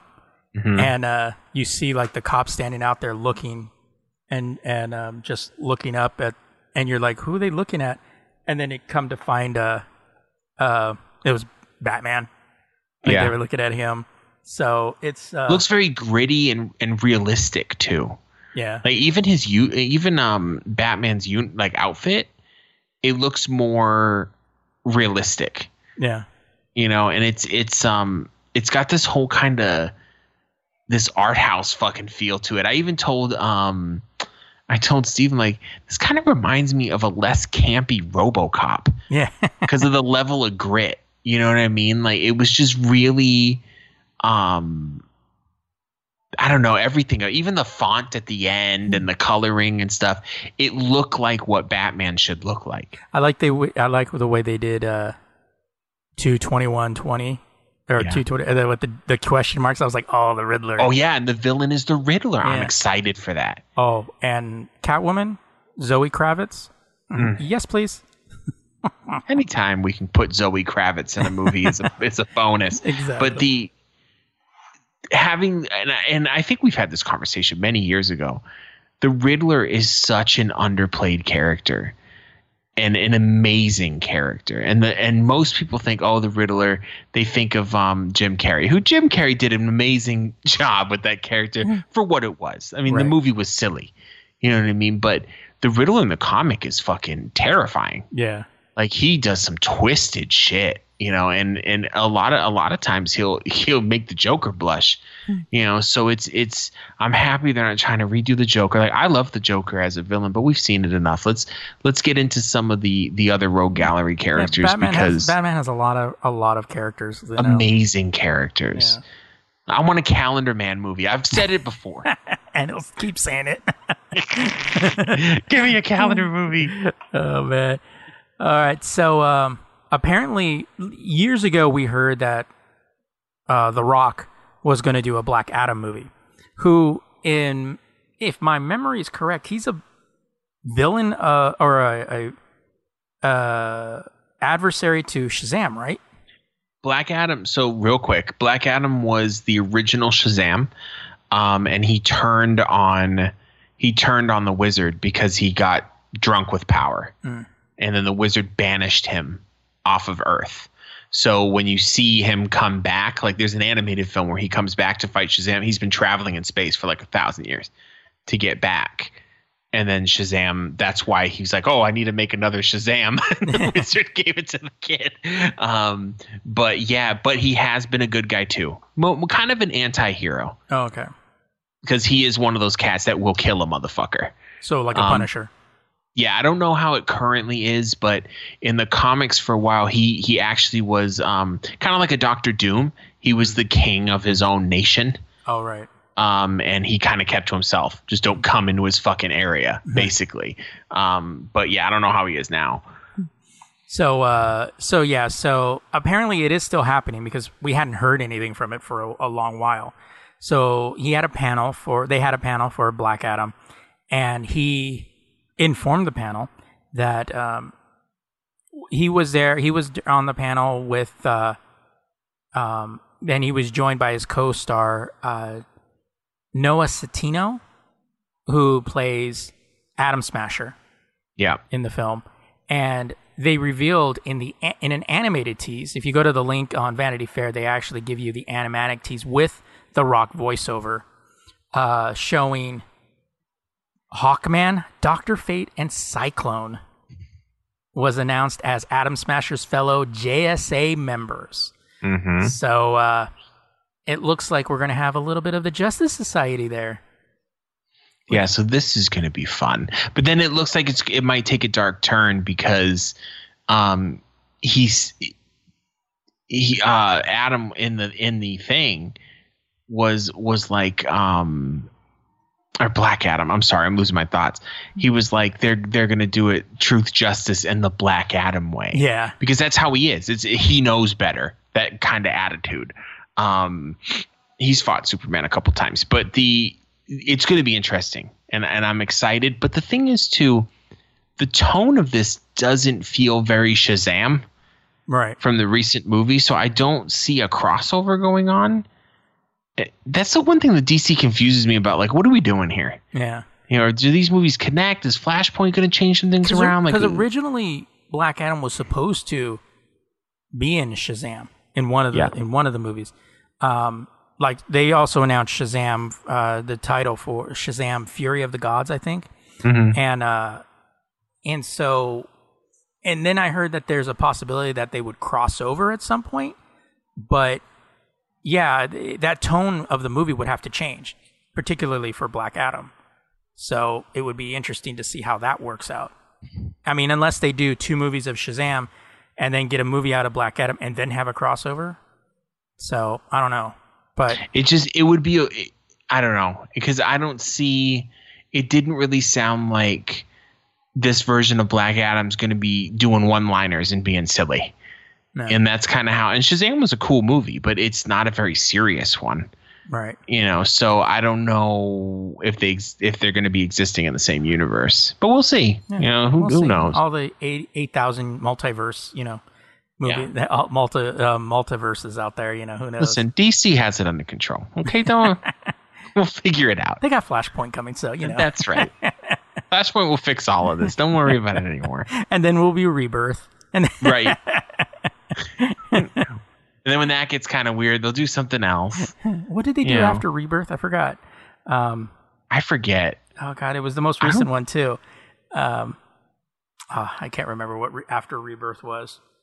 Because remember, like Superman was new, and then they did another thing which brought all the because they tried to do.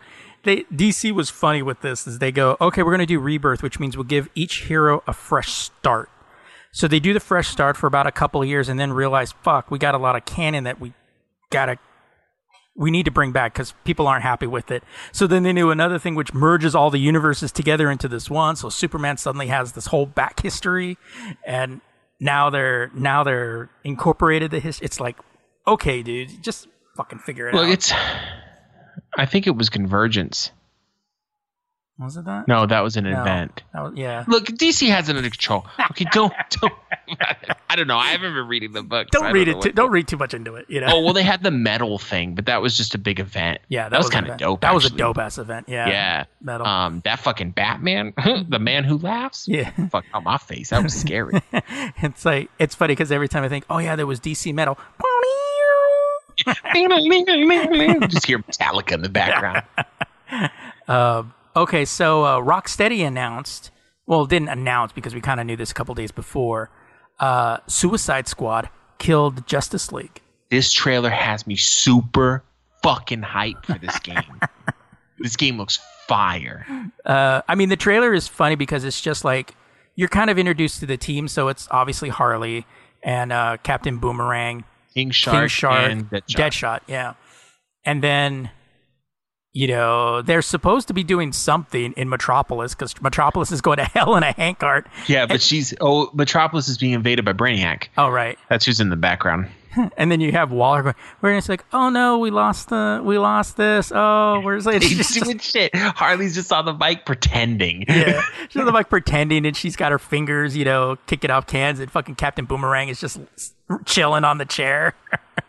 And then of course some shit happens, and then they start attacking, and then Well, Waller threatens them with blowing their heads up. Oh, and they right. go, okay. And they get up and start working. And then a helicopter goes to crash, and then Superman saves the pilot. And they're like, oh, he's here. So, yeah, okay. And then all of a sudden, fucking Superman laser eyes the pilot that he supposedly saved. And everybody's like, what the fuck? And then you notice Superman look a little fucked up. Yeah, he looks a little unhealthy. He looks a little red kryptonite. That's what he looked like. And then I like Captain Boomerang. So did you figure out who we have to kill yet? And then they point. They point to Superman. He's like, fuck. It was fun. It looked like the game was going to be. And Rocksteady made all those Batman games. I mean, they know what they're fucking doing when it comes to superhero. And I know they wanted to make a Superman game for the longest time, but it's difficult to make a game with a character like Superman because he's just incredibly OP, right? But as a villain, someone you can't control, yeah, that's different. So, and according to what I read, this is supposed to take place in the Arkham universe. Yeah, so that should be interesting to see how. Well, if it's in the Arkham universe, then that makes sense. Yeah. So maybe it's right when Superman turns, when Lois dies, right when he kills the Joker, because that's when he takes the dark turn. So then maybe you'll team up with Batman, because in the Arkham universe, Harley teams up with Batman. Oh yeah, huh? Oh, now I'm even more excited. Yeah, so this is due out in 2022. I think. Yeah, I think that's when this was. Yeah, it was no gameplay or anything. It was just an animated short. Yeah, just kind of telling you about it. So, but looks really fun and looks cool. It's funny. The only one that looked kind of like their movie counterpart was fucking Harley.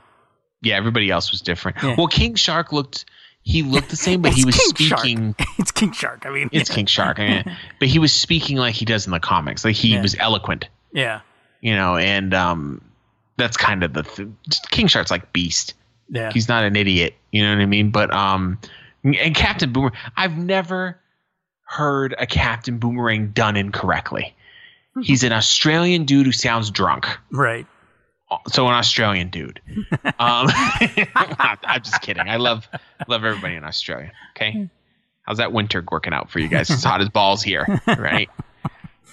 We do have some listeners from Australia, by the way. I know we do. That's why I quickly was. I apologize. Send some of those women over here every once in a while for vacation. You feel me? The contents said on this program do not indicate in any way. Yeah. Australia's dope. Oh, yeah. Fuck that. I'm just making a joke. All right. So we also have Teen Titans Season 3. They didn't say if it was moving over. Well, we know that the new season's supposed to move over to HBO Max. But in this I've only seen the first season, and it wasn't that bad. No, I heard that it got better as it went along. It has a CW feel to it. Yeah. But it's decent. Yeah. It wasn't horrible. Well, I think it is produced by the guy that does the CW shows. Mm-hmm. Yeah, it has that same vibe. Yeah, so all the DC cast, all the Titans cast members are returning, except for one who, what's his name? He played Robin in the series, and Curran Walter, the new Robin. Yeah, and at the end of season 2, he left the family, but will be returning as Red Hood in the new season. Oh, okay. And so it's going to be a new actor or whatever. No, same actor. Oh, just the characters. The characters, yeah, the characters. Oh, okay. And returning as Red Hood. Yeah, because it wasn't. Jason Todd is Nightwing, right? No, Dick Grayson's Nightwing. Dick Grayson's Nightwing. So I think I'm trying to remember who, because I don't think it's Damian. No, I can't remember which Robin it is that's there. So many fucking Robin. And but the series is going to pick up where season 2 left off, where they head to Gotham, where they team up with Barbara Gordon and Dr. Jonathan Crane. I'm there for it, dude. And by the way, that's Scarecrow, for those of you that don't know. Yeah. So yeah. He's another... He's an underplayed villain. He was underplayed until that fucking Batman game. And it was dope. They did that shit correctly. Like, Scarecrow's fucking terrifying. Batman don't feel. He's like, shrug that shit off. Fuck out of here. Every time Batman get hit with the Scarecrow venom, you just see pearls dropping and shit. Just tons of pearls from everywhere. Just follow it. It's almost like one of those those ball pits when you jump in, but it's all pearls. No, but all jokes aside, in that game, it was actually pretty intense because you walk down Crime Alley. Oh. And you see his parents like laying in and I'm like, wow, like that was the most impactful way they've showed me that, because I've seen it about 7,000 times. Every time they remake the movie. Yeah, it was like, that was fucking crazy. Anyway, that's old shit. And trailer from Warner Brothers Games Montreal, Gotham Knights. A trailer for that actually looks pretty interesting. Yeah, it's interesting. Yeah, Batman has passed away. And I guess there's a protocol, because he has a protocol for everything, exactly, where it sends the Bat family a video saying, I've destroyed the Bat cave's been destroyed. And it sounds like, from what he said, he doesn't want people to think Batman's dead. Yeah, because obviously there would be a riot. Crime would go in. But he left them like one of his secondary spots. Because he has more than one. Right, because he's Batman. Right. And it looks like it's Nightwing, Robin, Batgirl. Who's the other one? Wasn't it Red Hood? Red Hood, yeah. So that, I don't know, man, that might be interesting. Yeah. Maybe they'll do like a GTA style where you can control all four of them. Well, the downside is it sounds like it's mostly co-op. Oh, really? Yeah, that's what I've got from what I read. I haven't heard anything about like a single player campaign mode. So, which kind of makes sense if they do co-op for that. I mean, that's cool. It's just not for me. Yeah, I won't be getting it. I'm not going to hate on it, but right. I don't like playing with other people. I just don't. I'm taking my shit and going home. That's what I'm doing. The whole reason I love the Batman games is because I'm fucking Batman. Right. Like, I'm not sharing the stage with anybody. And then confirmed a 2-part Batman: The Long Halloween. It needs to be 2. But The Long Halloween is one of my favorite arcs, dude. So good. They confirmed that I believe it was supposed to be. Where is that piece? Oh, there it is. The Long Halloween Part 1 is slated to arrive in summer of 2021, followed by Part 2 in the fall. No cast. As long as they don't add Batman fucking Batgirl, it should be great. Yeah. I mean, unless it's Catwoman, then, maybe we can get somewhere there, Well.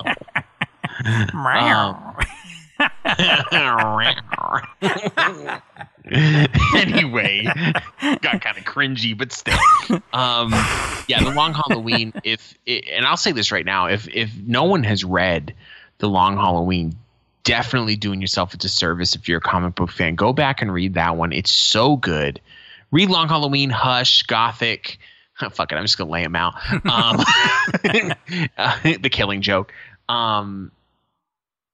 Some young people. I've talked to a few people at my new job actually who are big fans, but they've been brought in from the movies. Yeah. And we were talking about comic books, and I was laying it out because they're like, "Oh, Batman seems cool, I get." I'm like, "Nah, fuck the movies. Read this, and get that shit gets deep." There's also, what's the other one? And I thought it was really good, but a lot of people underplay it, where he got addicted to a drug. Batman? Yeah, Batman got addicted to, and a little girl died because he wasn't fast enough. And then because he was, feeling upset about that, he went on some stimulant, and he got incredibly addicted to it. And he basically was going to a drug dealer all the time. And the dude was like, yeah, I'll give it to you if you do this job for me. And then, but in Batman fashion, he locked himself in the Bat Cave for like a month and came out all bearded. And he's like, I've kicked the addiction. It was fucking great. Hold on. Because it was really good. I don't know. It was. Oh, wait. I think I found it. What's it called? Just tell me what it's called. It's not called that. What's it called? Venom. Batman Venom. Oh, I'll have to find that one. It's a good one. A lot of people don't know about that one. Really fucking interesting. Because it was like, a lot of comics, they try to take on drugs. Yeah. This was like Batman's version taking on drugs. Yeah. And it was crazy because Batman's kind of vulnerable in this one. Mm-hmm. And it's weird, but they do it in a good way. I mean, he's always vulnerable. If you're a Batman fan, he's vulnerable all the time. Right. But he's vulnerable, but he'll beat you up. Right. So he can still kick your ass. I'm sorry, I kind of went off on a tangent, but I'm just excited I didn't know about this until you told me a few hours ago. Yeah, that was because I didn't know about it until a few hours ago. It was apparently what? Apparently it was an IGN exclusive. So that's how I found it. Yeah, so I was like, oh shit, that's why I was like, I needs to like I read it, found out, I immediately messaged Adam like, I actually get a lot of comic book news from IGN. Yeah, they do a solid job on that. Yeah. But yeah, I was like, what? I was caught off guard. I went and told my wife. She's like, "What are you talking about?" And I'm like, "Nothing. I just need to tell somebody." She's like, Halloween? What? You open the door, go outside, and you yell, "They're doing a Batman the Long Halloween!" Just turn around, go back inside. I showed my kids the trailer to the Batman movie though. They were hype. Yeah. They were like, "Oh shit!" They didn't say shit, obviously, but yeah, my brother was like, "Oh, they're doing another Batman," and then he watched it, and then he saw the end where he's like, "I'm vengeance," and then he was like, "Oh shit!" Like so, it was like, okay, they come in fucking. Maybe the Batman movie will be R-rated. Imagine. Oh damn, that'd be cool. That'd be intense. It won't be. It won't be. Yeah, not by a long shot. It's not going to be. They're not going to limit funds on a Batman movie. Unless they do like a director's cut. They might, because I have a feeling that they're going to do it's one of those ones where it's PG-13, but it barely made it. Yeah. And then they'll do like when they add the deleted scenes and it's rated R. Yeah. So I'm down with that too.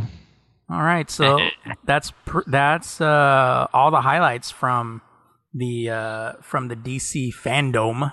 Lots of good stuff coming out. Yeah. Lots of great shit. I definitely recommend, if you hit in the show notes, get the links to, or just Google or just YouTube a lot of that shit. But yeah, you can see the videos for all of them if you haven't already seen them. And so check it out, and yeah, there's some good shit. All right, so lastly up on this extended edition of the of the Lazy Geeks. You've said that the last 3 episodes. Yeah, the last 2 ones here. We just do what we want to fucking do. Yeah. So you need to start calling the commercial break the intermission. Yeah, I know. It's like, and then just put in music in there. Just put music in between. Have music play us off. Have the commercial and the music play us back on. Or do one of those old school drive-in commercials. Where they sing a song and you have the hot dog jumping into the bun. It's like going to the concession stand. Let's all go to the movies. Oh shit. All right, so our one last thing tonight, this is retarded. It's so ridiculous. Like, okay, so for those of you in the know, Microsoft is updating Windows with a permanent version of the new Chromium Microsoft Edge browser, which you've heard us talk before is a good browser. Fucking miles better than Internet Explorer. Yeah. And it's basically, if you use Google Chrome, it's Chromium. So if you use Google Chrome, you're fucking using Edge. No glitches. It runs super tits, and you have better privacy. Yeah, it's like Chrome, but it doesn't talk to Google. Yeah, it's like Chrome talks to Microsoft. It's basically a Chromium without Google. Yeah, it's Chromium with some Microsoft stuff on it. Yeah. That's really all it is. But it's solid, you know. So Microsoft is basically replacing the existing Edge browser that's in Windows 10 with the new Chromium browser. As they should. As they should. And then in a couple of months, they're going to get rid of IE. So there's going to be another update that gets rid of IE if you haven't already uninstalled it, because now you can uninstall IE off your computer, which I've done. And so you can get rid of that. But apparently some people are a little pissed off because Microsoft is basically saying you can't uninstall Edge. Now, like, this is new, you know, like Microsoft's web browser has always been an intricate part of the OS. They always are like, you have to have a web browser, so you can't uninstall the main one. This has never been a new thing. This has been going on since the 80s. Lo and behold, all of a sudden, everyone's freaking out. Why? Because they're all a bunch of pussies who freak out about fucking everything. Well, these are the same people that are pissed off because I can't use my PlayStation 4 controller on my PlayStation 5. When could you ever? Get the fuck out of here. You could never even fucking uninstall IE before. Like, I saw someone they said in a comment, they go, "Oh, typical Microsoft, can't uninstall Edge. I guess I'll stick to a Mac." And I'm like, okay, have fun uninstalling Safari. Right. What the fuck? Like, people nowadays, you just read it and your brow is constantly scowled. You're just like, what is happening? It makes no sense to me. Yeah. So, like, I'm happy that Microsoft's replacing Edge with this new one, because the previous one was trash. And so it's kind of interesting, and you see these stories that are popping up. It's like, that people are kind of trashing Microsoft or making fun of it, and I'm kind of like, where have you guys been for the last 10 years, or at least 5? Like, I don't understand where this is coming from. Like, this whole concept of like, well, why can't I uninstall it? You can't uninstall, like Adam said, you can't uninstall Safari on a Mac. You couldn't uninstall IE off of PC. Like, I don't understand why this is so difficult for people to do. Somebody in the comments goes, why? Why is this even a story? You use Edge to download the browser you want and then use the browser you want. I don't understand what the problem is. Right. It's like that's how it's always been, you know? And it's just, it reminds me, like, yeah, remember in the AOL days when you used to log into AOL, then you would minimize and then open up your Netscape browser? Yeah. I would always go, welcome, and I'd go, goodbye, and then minimize it. And then, then hit Netscape Navigator, and then you're good to go. But yeah, it's like, I was looking at this, and I'm like, why is this even a story? And that every time I saw it, I would always post a comment, like, why is this even a story? You could never do it before. It's like getting pissed off because you can't use your original Xbox controller in your Xbox 360. Like, I don't understand why why people are bitching so much about something that's never happened before. The main reason it's this way is because on the off chance you have a fresh install of Windows and then you uninstall Edge, you are now fucked. Yeah. Because you can't install a web browser now. I mean, you could download on a different computer or whatever, but if you want to use Firefox or you want to use Chrome, you just download what you want and fucking never think about Edge again. Yeah. It's not a big deal. And it's not like it takes up that much space. I honestly, when Steve said he uninstalled IE, I forgot I had IE. Yeah. I just searched him. I'm like, oh yeah, I do have it. Yeah, and then when I found, like, oh yeah, I just uninstall Internet Explorer. Okay. And then it was like, okay, done. Like, my computer now, I just got that install. I think it was on my desktop. I just got that install that said, like, it was funny too, because like I go, oh, I got an update. I did the update, went, did some stuff, turned around, and I saw this big old blue screen on my head that says, "Welcome to Microsoft Edge." Yeah. And I was like, and it's like, take a tour. And I'm like, how about no? So excited. And then it's like, are you sure you don't want to hear about it? It's like, no, I don't want to hear about it. And it's like, and then I went back into Firefox. And it was like going, oh my God, you guys are just so fucking entitled pieces of shit. Like, it's like, really, that's the kind of thing we're worrying about? If you want that level of control, just download Linux and install it. And then you can see why it wasn't that big of a deal. Because I can run Linux and I can uninstall every fucking web browser I want. And then I can install it again in the command line if I want. So if that's that important to you, go right ahead. Yeah, if you want that kind of control, don't have Mac or Windows. Like, just don't do it. Don't buy closed source software. Yeah. Like, it's not even that. I don't know why it's a big deal.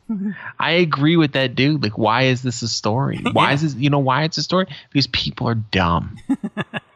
Too many people have a platform that don't deserve one. Back in the day, you had to earn the right to have a platform. And I'm including us. Yeah. Like, we can talk all we want. Fuck you. I can do whatever the hell I want. It's 2020. Exactly. 2020, bitch. You know what I mean? And that's how the internet is now. Everybody has an opinion. The majority of people should not be speaking for everyone. It's funny because I was on what was it? I can't remember. It was Facebook, and it was an announcement about something, and then someone said, "This is complete garbage." Oh no, they said something about something about Marvel, like Endgame and Infinity War were garbage, and that I don't understand why, they made these and blah, blah, blah. Went on just a total hate rant. And then all the comments underneath that was like, it was just like, yeah, no one asked for your opinion. Thanks. Because it literally had nothing really to do with the article. It was just somebody ranting. And people see that all the time, especially on Twitter. Yeah, and people are like, oh, cool. Your opinion means, nothing. Like, okay. It's like, and another bad place for it is TikTok. Like, you'll see people respond to haters on TikTok with TikToks. Like, to be like, I just want to say, I don't care about this person's opinion. But I'm like, but you do, though. You're right. Because you're responding. This is exactly what they wanted. Yeah. The content of what you're saying is relevant. They just wanted attention, and you gave it to them. Because there was this one where the dude, it was some chick, she was hot, Cuban chick, and she's like, she's from Florida, so she talks like this. So he said something about her having no ass or something like that, when she obviously has a nice ass. Like, it's, unless you're blind, So she made a video about how she doesn't care and and said his name, his screen name, about 3 times. I'm like, he came 3 times. Yeah.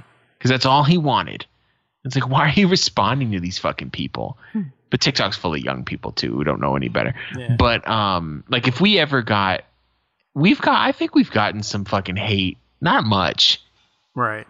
But I think once or twice. We just laugh about it. Yeah. Fuck. And the thing is we actually kind of make fun of it, but we never give that person we never say who it was. We never say who it was. Like, because we know that's what they want. Yeah, they know they want us to say it, but we don't. And then we just kind of give a roundabout about it and just totally talk shit. Like, if you don't have anything nice to say, don't say anything at all. Like, I told I think, if you're saying something to someone in power, like the president or something, okay, fine. That makes sense because they're technically supposed to be working for you. So right. You can say what you want to say. But if it's some like Instagram thought, who fucking cares? I remember there was one chick who her literal job is in what do they call it? An influencer. But she just like models and puts up like products, like fucking, protein shakes and shit. And then she said something about politics one day, and somebody fucking flipped out on her. And I'm like, why do you care what her opinion is? This isn't her wheelhouse. She's just a normal human being at this point. She has no power over anything. She's just a chick who happened to think one way about a political thing. Like, why is it burning in your soul so much? Who fucking cares? So thanks for checking out. Did you have something else to say? No, I was just saying, okay. I think. Okay. Thanks for checking out our podcast. We really appreciate it. Thanks for checking out our TED Talk. Yes. Every week. Okay. Hold on, because I've zoomed in too much and now I can't see the fucking thing. And, it's my life. It's really complicated these days. And anyway, please drop us a review because, just drop a review. All right. I want to read it. If you want to help with the beer fund, definitely head over to lazygeeks.com and click on our PayPal link because, money. Because money. Yeah. And you can follow us on social media, facebook.com/TheLazyGeeks, Twitter and Instagram, both under @TheLazyGeeks. Comments, suggestions, or questions, email us at themailbag@thelazygeeks.com. And by the way, you can check out a lot of our older versions of these episodes, basically episode 346 on back. You can go ahead and check that out on our YouTube channel. And we do have other shows on the Lazy Geeks Network, very prestigious. This is the main show, obviously, due to the title. We also have a Star Trek show, The Away Team, and also returning soon is Steve's very own The Fine Line, where you can hear about how the government is fucking insane. You can basically hear my Twitter's live.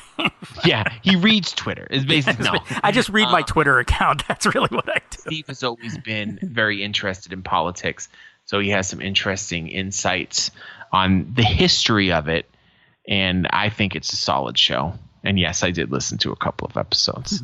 Okay, and fucking listen to it. Even though this might as well have been an episode of The Fine Line because we brought it up fucking 8 times. All right. So that is it for us this week. So until next time, I'm Steven Vargas. I'm Adam Riley. And this was The Lazy Geeks. Oh, and wear a goddamn mask.